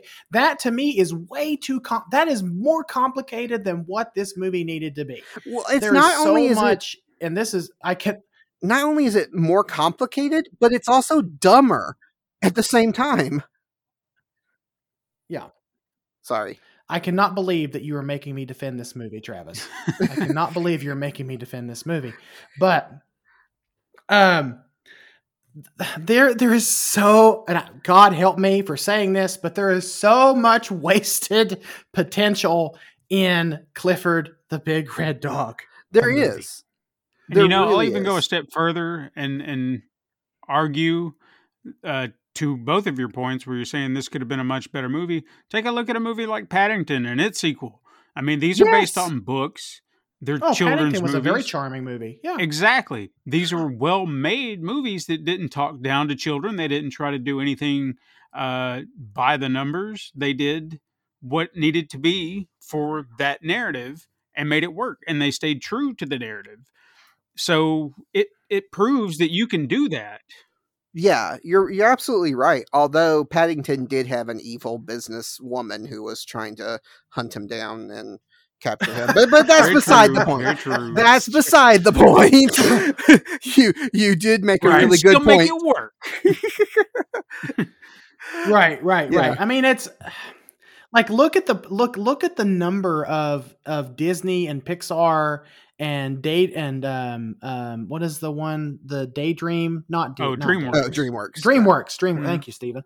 The number of DreamWorks films that we've gotten in the last like 5 to 10 years, like they had so much potential that they could have worked with to make this an actually good, heartwarming movie. Now, I'm not saying this movie's not heartwarming. It's not charming. It's not sugary sweet candy goodness, because it is. But you know, it's also very empty calories because I think there's a lot of wasted potential here. Yeah, and that's one of the things I like about Pixar movies, most Pixar movies, I won't say all of them, but most Pixar movies is they take small stories and just tell those small stories in big epic ways. You know, the idea of Toy Story is just a toy who wants to stay being the favorite and doesn't want to be forgotten by his owner. You know, and then you have Inside Out, which the baseline story of Inside Out is a girl is going through depression because of moving to a new area and moving away from all her friends. Like, that's the story of that. You know, the story of Cars of the first Cars is a famous celebrity gets stuck in the middle of nowhere and has to learn humility. Like, these are just small concepts that are told in big ways. And I think, and you know, and what's the one with the mermaid, the fish boy that just came out, recently? Luca. Yeah, Luca. Yeah, and how that so many of Pixar's movies are just these small personal stories, and you could have told a Clifford story that was a very small and personal story and made it appeal to kids, and they just didn't. And you know, one of the things that really is a shame, so much of this movie is dedicated to, like I said, the movie's dedicated to the memory of Richard Robinson, the CEO of Scholastic. They even have one of the, I think the lawyers are the Scholastic, they have Scholastic in their business somehow. or one of the businesses is named Scholastic. I don't remember. I don't remember exactly, but I remember hearing Scholastic. I'm getting. How you say it? Scholastic. You know what I mean. Scholastic. I remember hearing that word in this movie, and I cannot remember what context. It's one of the stores or one of the places that's right there by Emily Elizabeth's brownstone that is named Scholastic. And then Bridwell himself is named after the creator of Clifford, because the creator of Clifford is Bridwell. So much of this movie is dedicated to the memory and the love that they have for the original stuff, but then they just stomp all over the memory of the original material by doing something that was never done in the original material. And even though, like you said, Michael, the story is more complex, but they added a new layer of complexity to it. That also makes it dumber, because it's now, instead of it being about a girl who's trying to fit in, now it's a girl. It's good versus evil, essentially, is what it is. Mm-hmm. So it actually dumbs it down to a more black and white type thing, instead of making it more complex and emotional. Why not explore more of, and this is another problem I had with it, why not explore Emily Elizabeth having a hard time in school, having a hard time making friends. And then the kids at school find out she's got a 10-foot puppy. That obviously will make her some friends. In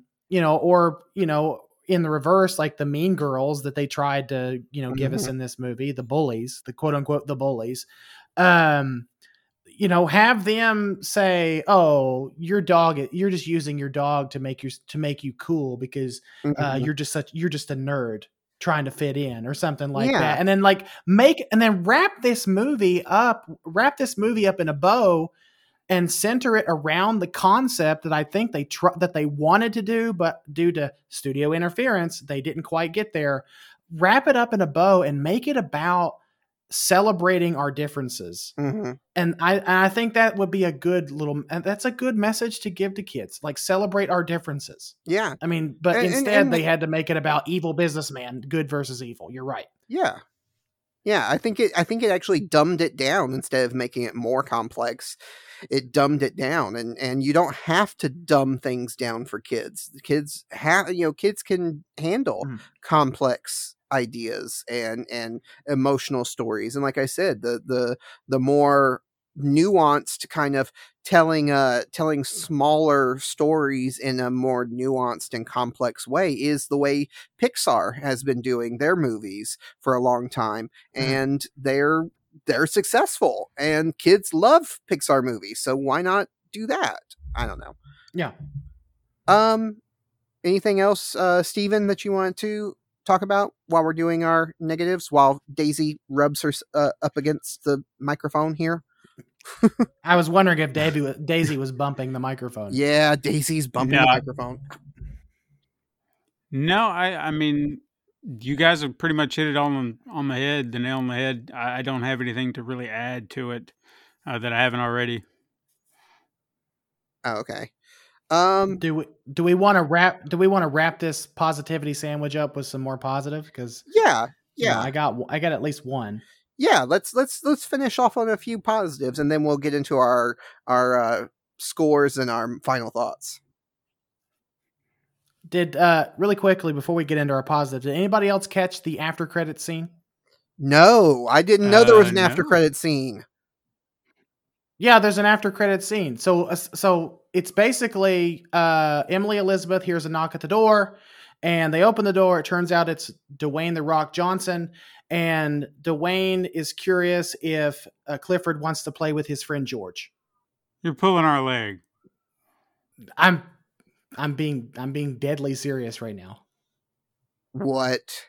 All right. What? Sorry.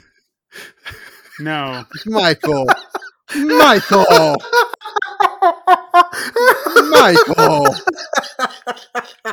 So you had me because I thought you were going to say that like the Rock wanted Clifford to like join in with like Hobbs and Shaw, but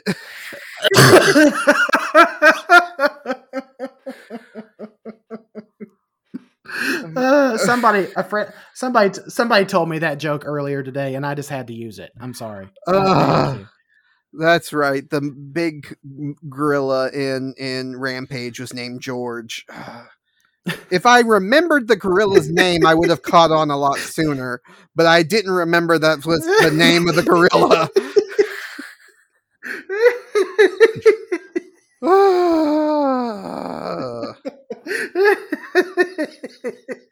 Anyway. A little bit of dad humor there. I'm not even a dad.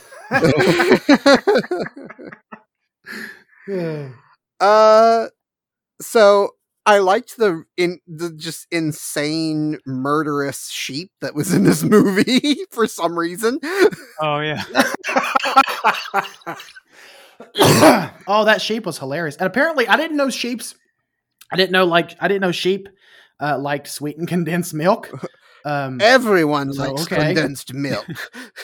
Everyone likes sweetened condensed. Actually, it kind of reminds me of my mom used to use sweetened condensed milk all the time when she was baking because she loved that stuff, like the Carnation sweetened condensed milk. Mm-hmm. All like there was tons of that. There was tons of that stuff in our house. Yeah, like if there was any positive that I took away from the weird business science man that wanted to steal Clifford, it was the sheep, the just weird murderous sheep that just was just insane. Like I liked that part, but everything else I didn't care for, but that part made me laugh. Yeah, the sheep definitely made me laugh. Honestly, the CGI didn't look half bad. At least like for Big Clifford, like the CGI for itty bitty Clifford looked awful. Like they could they could have just taken some animal safe dye, dyed a puppy, and used that. They really could have just taken a regular dog and just in post production made him red and yeah. Yeah, but that's neither here nor there. Like other than like the nightmare fuel that is that tiny itty bitty Clifford, like the CGI didn't look terrible. I love that the tiny Clifford is the one that is nightmare fuel, not the giant one that can like eat your head, like bite your head off. No, I don't know. Like the little tiny Clifford was giving that pigeon a run for its money. I'll tell you that. It was. That was the only part I liked about small Clifford was when he fought the pigeon for that little piece of food. That was cute. Everything else I didn't really care for the little one. But yeah, the big one, I think they did a good job with the CGI. He had enough personality without being too anthropomorphic. Like he was anthropomorphic in the sense that he had facial expressions and stuff of like human and of being like they're more human like, but he was still enough of a dog to not break the reality that this movie had set up. Yeah. Sure. Stephen, do you have any other positives that you just even little small positives that you wanted to mention? I could actually give a lot of credit to the cast. I mean, everyone here was capable. There didn't seem to be any weak links that really stand out. I mean, they're doing what they can with what they've got, and they're all doing a great job. Like you guys mentioned Tony Hale earlier, he's always solid, whatever he's doing, despite his role here just being a very typical one-note character. He does it well. Mm-hmm. Jack Whitehall, being the uncle, he was pretty funny. He got a few chuckles out of me. I liked seeing veteran comedians and actors in here, like David Alan Grier. It was nice to see him. Don't see him a lot anymore. And Paul Rodriguez was a big shock to me because he was somebody I remember growing up with in the 80s, and I couldn't tell you the last time I saw him in anything. So that was kind of a treat seeing him there. But yeah, I felt like the cast did pretty good. And obviously I can give a lot of credit to John Cleese because he was just owning it every time he was on screen. No, John Cleese is a national treasure. Oh yeah. Yeah. John Cleese is great. I think he did a good job in here. He was good. He was lovable and likable. Not very different from his real world personality, but that's neither here nor there. Yeah. But, not a very lovable, likable person in real life, I've heard. But he did good in this movie. For sure. Yeah, so I guess now's a good time we can move into our final thoughts and our Godzuki scores. So for anybody who is new to the podcast, we like to rate our movies out of 5 Godzukis instead of 5 stars or anything like that, because we like to embrace the sillier side of giant monster movies and giant dog movies. And yeah, we can give our scores and also our final thoughts. So, starting with Steven, what are your final thoughts and what is your Godzuki score? Clifford was a movie that had a lot of potential, but did not see its potential come to fruition because you had filmmakers who either were pressured to do things they shouldn't have done, or maybe the people just didn't quite understand the material, and it was just, hey, it's a movie about a big red dog, and that's all we need. So it's a little, not that I had high hopes for this film. Let me just say that up front. I'm just saying it could have been better. But as a man who has watched his fair share of kids' movies, because, I got kids and I have to sit through some of this dreck, I'll at least give it a 3 out of 5, saying it's okay, for what it is. I've seen worse, but I've definitely seen a lot better. All right, so you give it a 3 out of 5 what? Godzukis. You got to sing the song, Steven. I know you've been Godzukis. There it is. There it is. I know you've been away for a while, but you got to sing the song. I'm a little rusty. All right.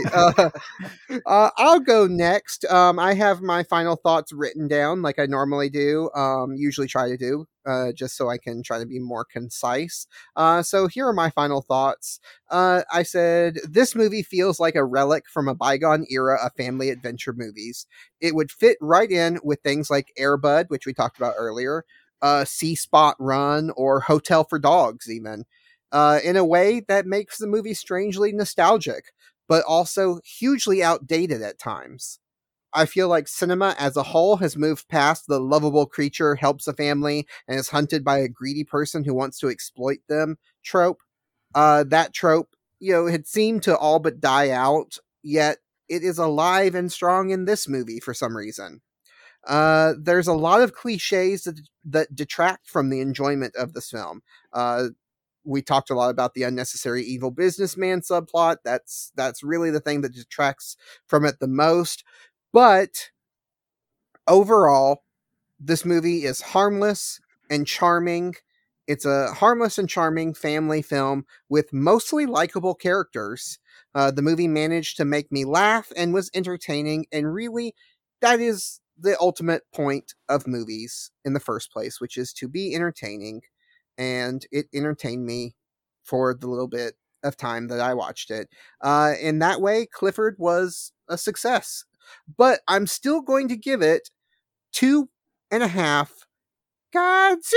Godzukis out of 5 because, yeah, they squandered so much of its potential. And Michael. Yeah. So it's a completely serviceable kids movie.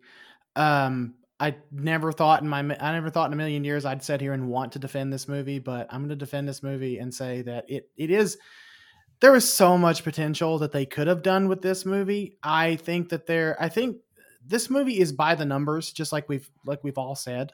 It is a by the numbers family adventure film with a kid protagonist and her dog and her animal best friend. I mean, that's basically the long and short of it. It's serviceable as a kids movie. It's not perfect. It's not the best kids movie I've ever watched. It does not live up to the status of, say, Pixar or even DreamWorks or anything that Disney's putting out, but it is completely and utterly serviceable. My biggest gripe with this movie is, of course, is like we've all said, it's missed potential. Like there was so much potential for this movie that just did not come to fruition. And but it still made me care about the character. Like I said, the first 5 minutes, like I said to myself, they're gonna make me care about this darn dog, aren't they? And they did. They this movie made me care about the character of Clifford. It's completely charming. It's harmless. It's sugary sweet, but again, it's also empty calories. So for that, I'm gonna be a little bit nicer than Travis and give it 3 out of 5 Godzookies. And there you have it, folks. Michael thinks it's a kaiju movie. And moving on to the next. Whoa! The next segment I didn't of say, the no, podcast I didn't say that. is I didn't say that. the I mailbag said it segment.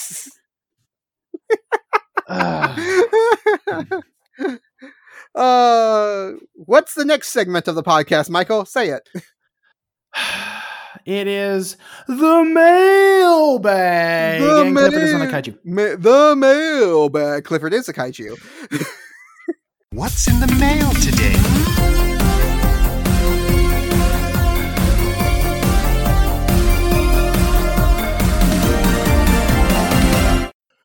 And if you want to have your letter read out on Kaiju Weekly on the podcast, you can send your letter to kaijuweekly@gmail.com or tweet us at Kaiju Weekly on Twitter, and we will read it out. We love hearing from you guys. Please continue to interact with us. Please continue to send things for us to read out on the podcast. Like Chris Degelman, one of our favorite listeners who interacts with us a lot on Twitter and through email. So we really appreciate Chris's interaction with us. He sent us a letter to our Gmail. He said, "Hi, Travis and Michael and Steven." He didn't know Steven was going to be on this episode, or he would have included it. The mostly destructive interactions between monsters and landmarks is something we monster fans love to see. King Kong climbing the Empire State Building, Mothra building her cocoon on the Tokyo Tower, Gorosaurus bursting out of the ground beneath the Arc de Triomphe. Wait, wasn't that Baragon? I thought that was Baragon. Baragon. No. Baragon in name only. Yeah. Clover throwing the Statue of Liberty's head around and Zilla getting roasted in the Sydney Opera House are some of the most iconic scenes of the movies they are in. Sadly, most monster attacks in movies concentrate on the same handful of places. Can't tell you how many times we've seen the Golden Gate Bridge destroyed at this point, because they just really like attacking San Francisco. And so Chris Degelman asks, which city should get a visit from a kaiju, and which building/landmark is long overdue to get wrecked by a monster? Or at least, which city or landmark should be wrecked more often? As always, keep up the good work, and thanks a lot. So, let's start with Steven. Which city or landmark do you think should get a visit from a kaiju and should be wrecked more often, maybe? I don't know. Let's see. What haven't we seen before? Because I'm trying to think of some very specific landmarks that we have not seen destroyed. I mean, without sounding too political, I mean, the Kremlin looks like a good spot. That could be, knocked over a couple of times, and I would be okay with that. But I'm just stating a landmark that I can think of off the top of my head. Yeah. Kremlin's a good one. I think that's I think the problem that you run into with this is it has to be something recognizable. Like, why does the Statue of Liberty constantly get destroyed? Well, because it's recognizable to both homegrown and international viewers. Everyone knows what it is, so that's why it gets destroyed. But if you get like a Sears Tower is it's recognizable to people from a certain area of the US, but like you're not gonna most international listeners may not or viewers may not recognize that. And so it's like, oh, it just destroyed a building. That doesn't really mean anything. So yeah, that's the problem, is trying to balance, something that's recognizable and iconic, but you don't mind being destroyed. So yeah, the Kremlin's a good choice. What do you think, Michael? Has the Taj Mahal ever been stepped on? I don't think so. I mean, it's a pretty famous building that hasn't, seen any kaiju action. I'm literally looking at landmarks here, but just to make, I literally had to Google landmarks just to see what was out there that had not been stepped on. Well, I was gonna say Big Ben, but Gorgo. Yeah. Gorgo. Notre Dame. Yeah. Okay. Notre Dame could be a good candidate for, some atomic breath being spit upon it. I don't know. We see the same old buildings get trampled in these like Tokyo Tower has been knocked over so many times that I'm surprised that they even try to build it back at this point. Same with the Statue of Liberty. They're just like, they're iconic. Those buildings are destroyed because they're iconic, and they're iconic for a reason. So I don't see a time where we're not going to be destroying those buildings. If we're going to go with ones that haven't been featured in a monster movie, you know what? Taj Mahal, Mount Rushmore, Notre Dame, I don't know, the Vatican. But would you recognize the Vatican just like in a monster movie getting crushed? I don't know. I think maybe you would have to be told it was the Vatican, though. Yeah. I mean, the Vatican does have some very like unique buildings, but like I don't know if everyone would recognize the Vatican. Maybe. I mean, there are a lot of Catholics out there, so at least the Catholics would recognize it. Yeah. I think we've seen the Arc de Triomphe destroyed, but we've never seen, as far as I know, the Eiffel Tower attacked by a kaiju. So why not have the Eiffel Tower? We've had Tokyo Tower a few times. Wasn't the Eiffel Tower knocked over in Destroy All Monsters by Rodan? Rodan was in Russia. Yeah, Rodan was in Russia because the one that was in France was Gorosaurus, aka Baragon, who was destroying the Arc de Triomphe. I don't think we've seen the Eiffel Tower get. Maybe in Destroy All Monsters they also had the Eiffel Tower in it. I don't really remember. But it just seems like the Eiffel Tower doesn't get a lot of kaiju knocking it over. There's a lot of movies set around the Eiffel Tower, but not like kaiju movies. Another one that I thought of, and I went blank on. Hold on, let me think. What was I thinking of? Mount Rushmore was a good choice. I think that's a good one. In one of my favorite landmarks, I don't know why I blanked on it, but one of my favorite landmarks that I would love to see more of, but probably not as recognizable to foreign viewers, is the Gateway Arch in St. Louis. Yeah. Oh yeah. Yeah. I could see something wrapped around it with its tail, or Kong swinging from it. I mean, yeah. Imagine like a giant spider like Kumanga just building a web in between the two legs of the arch. Yeah. That would be really cool. That would be real.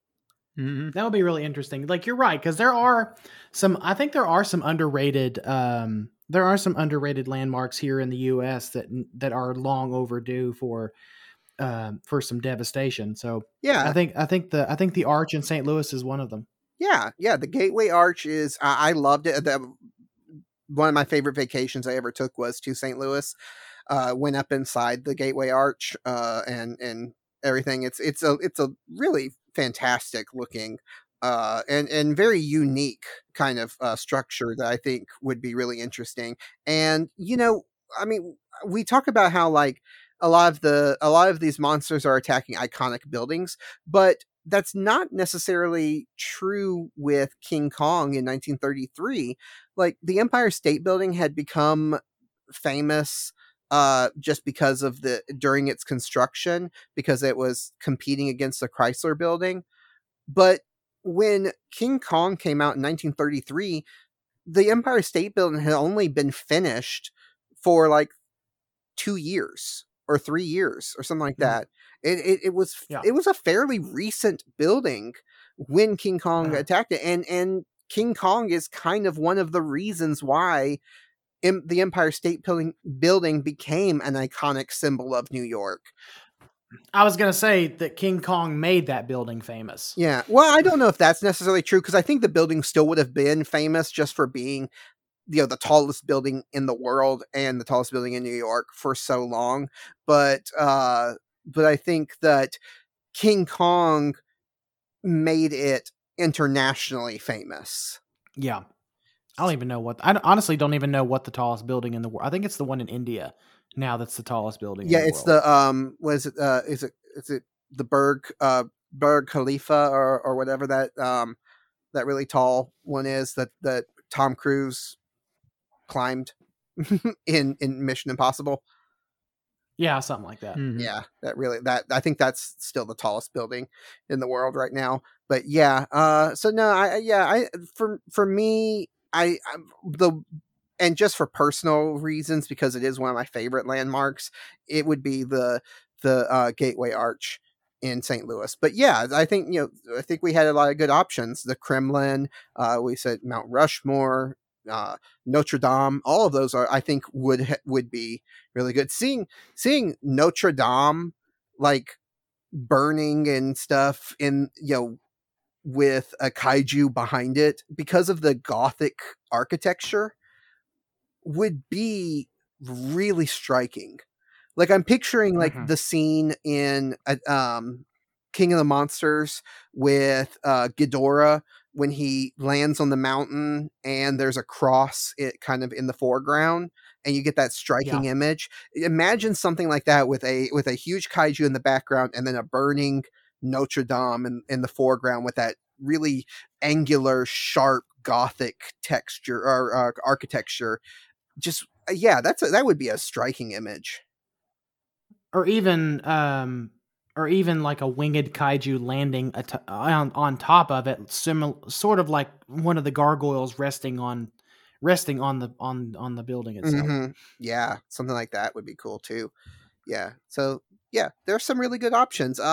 Listeners, if there is a landmark or a city that you think would make a good place for a kaiju to attack and destroy in a movie, send them in at Kaiju Weekly on Twitter.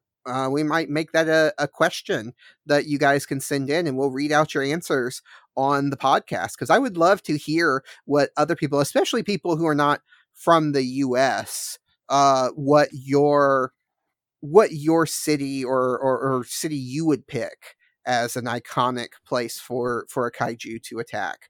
Like in Canada, because I was thinking of like Canadian cities. Well, Toronto is the first one that comes to mind, but there's not any in my mind, there's not a lot of iconic buildings in Toronto that would be hugely recognizable if the city was destroyed by a kaiju. So yeah, there's that. I think there's that. It looks similar to the tower in Seattle, but there's a building in. I think there's a building in Toronto that's type like that. Yeah. There's a building like that in Toronto, if I'm not mistaken. Yeah. So I would love to hear from listeners what you think would be a good city or landmark for a kaiju to destroy in a movie, not in real life. I mean, if you want it, sounds like Steven was kind of wanting it a little bit in real life too, but I mean, hey, I'm not against the day that a giant monster comes out of the ocean. I will be terrified, but equally excited. Yeah, just saying. Yeah, if it destroyed a few landmarks, I might be okay with that. Yeah, for sure. All right. Well, that kind of closes out this episode. Usually this is where we would ask a trivia question to hint to what we're covering next week, but we're actually not going to have an episode next week. We're not going to have an episode for a few weeks, actually. So we've mentioned it on Twitter, but we haven't mentioned it on the podcast. But this year, this season of this podcast, which has been from January to now, has been really fun. But we've also missed a few episodes, if listeners have noticed here and there. We've also kind of like struggled a little bit to maintain our weekly schedule this year. And yeah, we've had a lot of things that just came up in our real life. We've had a lot of things that's just been happening that's been kind of making it hard to maintain our weekly schedule. So we're not going to go to a different schedule. We're not going to make this podcast monthly. We're not going to make it bi-weekly, at least not as far as we know. But we've decided to take a break for a little bit because we kind of want to take a vacation for a couple of weeks. So we're going to take a break here with this 100th episode. And our 101st episode will be the first week of January. So from now until January, we're not going to have any new episodes, but there's also going to be a few bonus things that we put out. There's going to be, we're going to be interacting with people on Twitter. So we'll still be around, but yeah, we're not going to have any new episodes for just, I think, 4 weeks is what it's going to be, Michael? Yeah, but about 4 weeks. Yeah, we typically around this time of year would take like a 2-week break or something like that to get us through the holidays, and then we come back fresh in January. But Travis and I talked about it, and because this year has been so hectic in a good way, in a good way, in a lot of good ways. We had the magazine debut this year. We've been focused on that. Travis has been busy with his own passion projects and, work and things. I've been, my uptick at work has been steadily increasing. So I'm, struggling to, find time during the week to do even things that I find fun, just like this podcast. So, I think we talked about it, and just for our own mental health and for our own, just to create more margin in our week and throughout this holiday season, I think we're just going to take a little bit of a break. Like Travis said, we're still going to be around, and we've still got other things that we're going to be working on, passion projects and whatnot. But Kaiju Weekly is going to go on a little bit of a hiatus, and we will be back the first week of January with Travis. Do you want to go ahead and reveal what the theme for January is going to be? Yeah, so the theme for January we are calling Draganuary. Not because we're going to do the podcast in drag, but because we we're not. We're not. This is not going to be a live show in drag. Michael, did you already buy the dress? I told you. I can. I can neither confirm nor deny that I already bought the dress.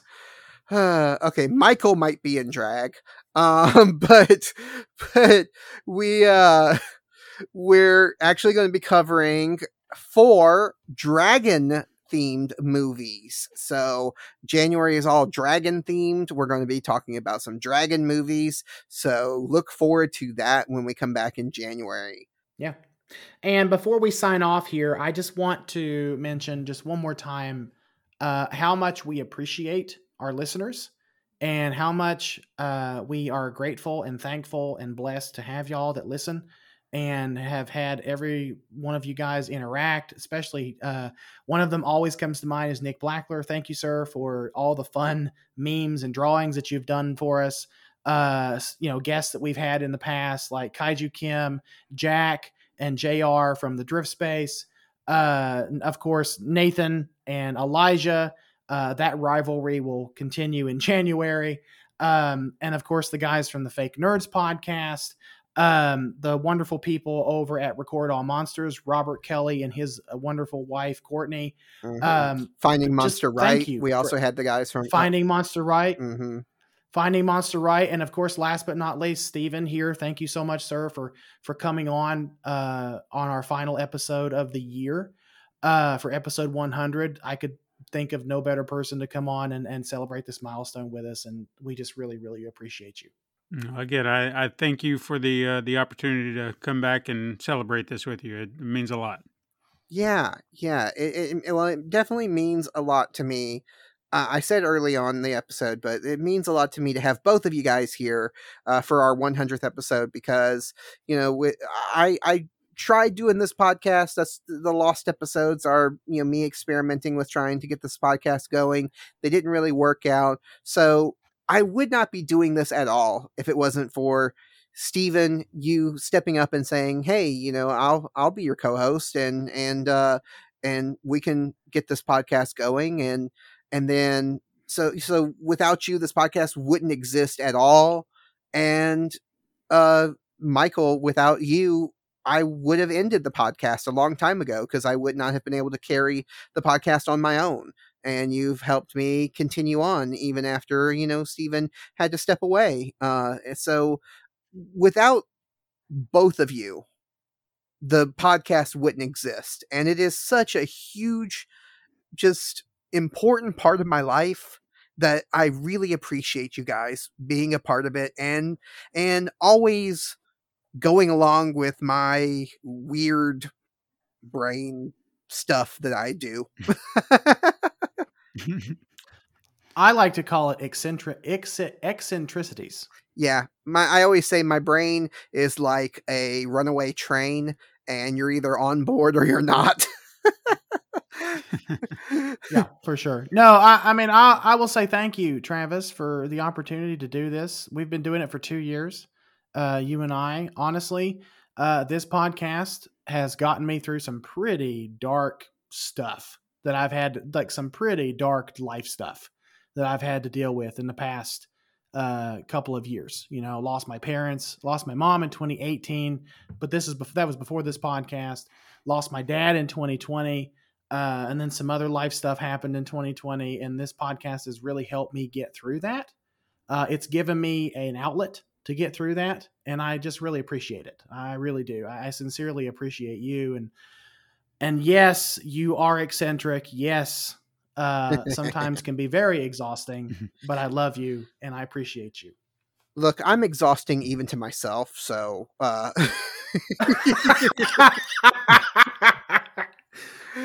I tire myself out. Anyway. Yeah. So, well, now that we're done loving on each other, for a little bit and loving on our listeners. Do you want to tell everyone, where people can find you? Sure. Absolutely. If you want the easiest, most direct contact, go to pencilpaperproductions.com and you'll find everything that I do. But if you just want to check out the podcast, just search Super Mega Crash Brothers Turbo. I know it's a mouthful, but like I said, it's easy.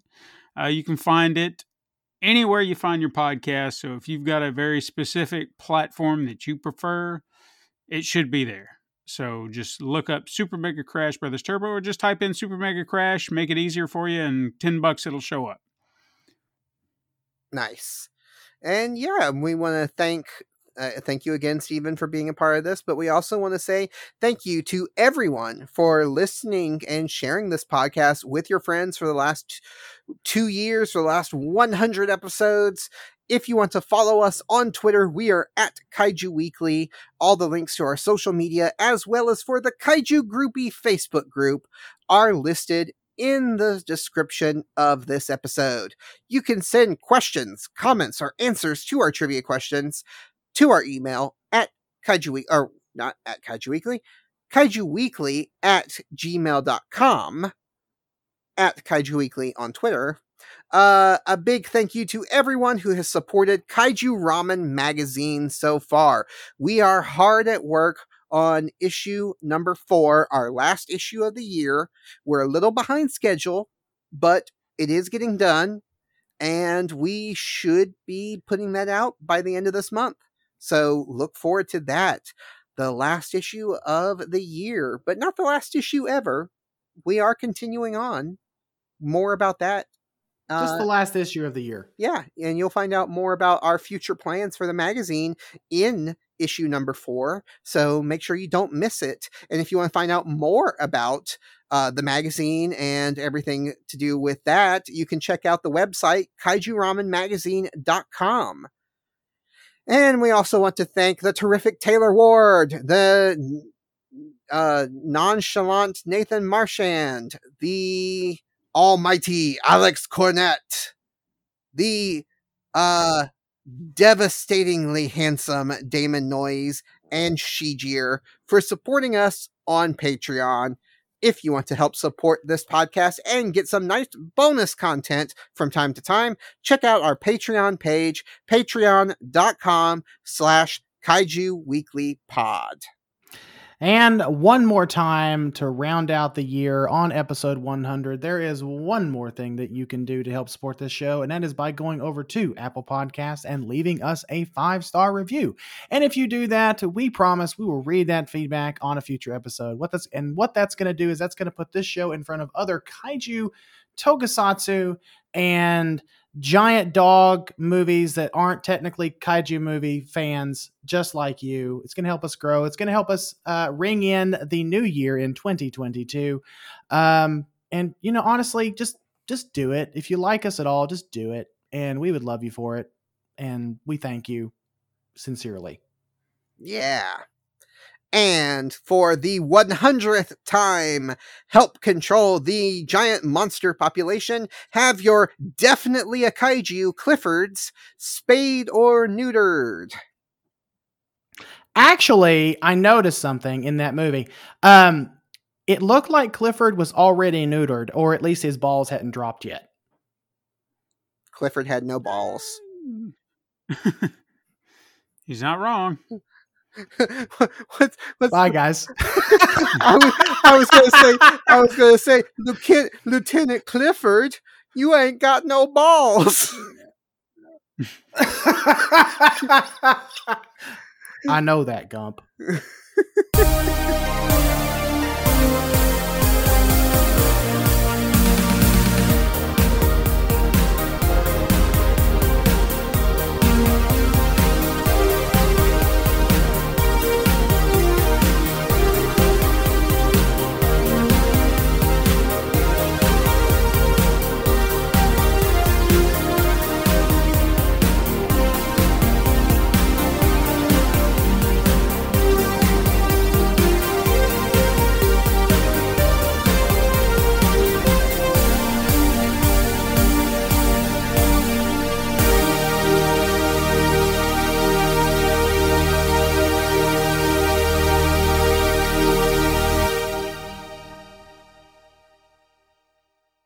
Has Daddy's little girl been naughty?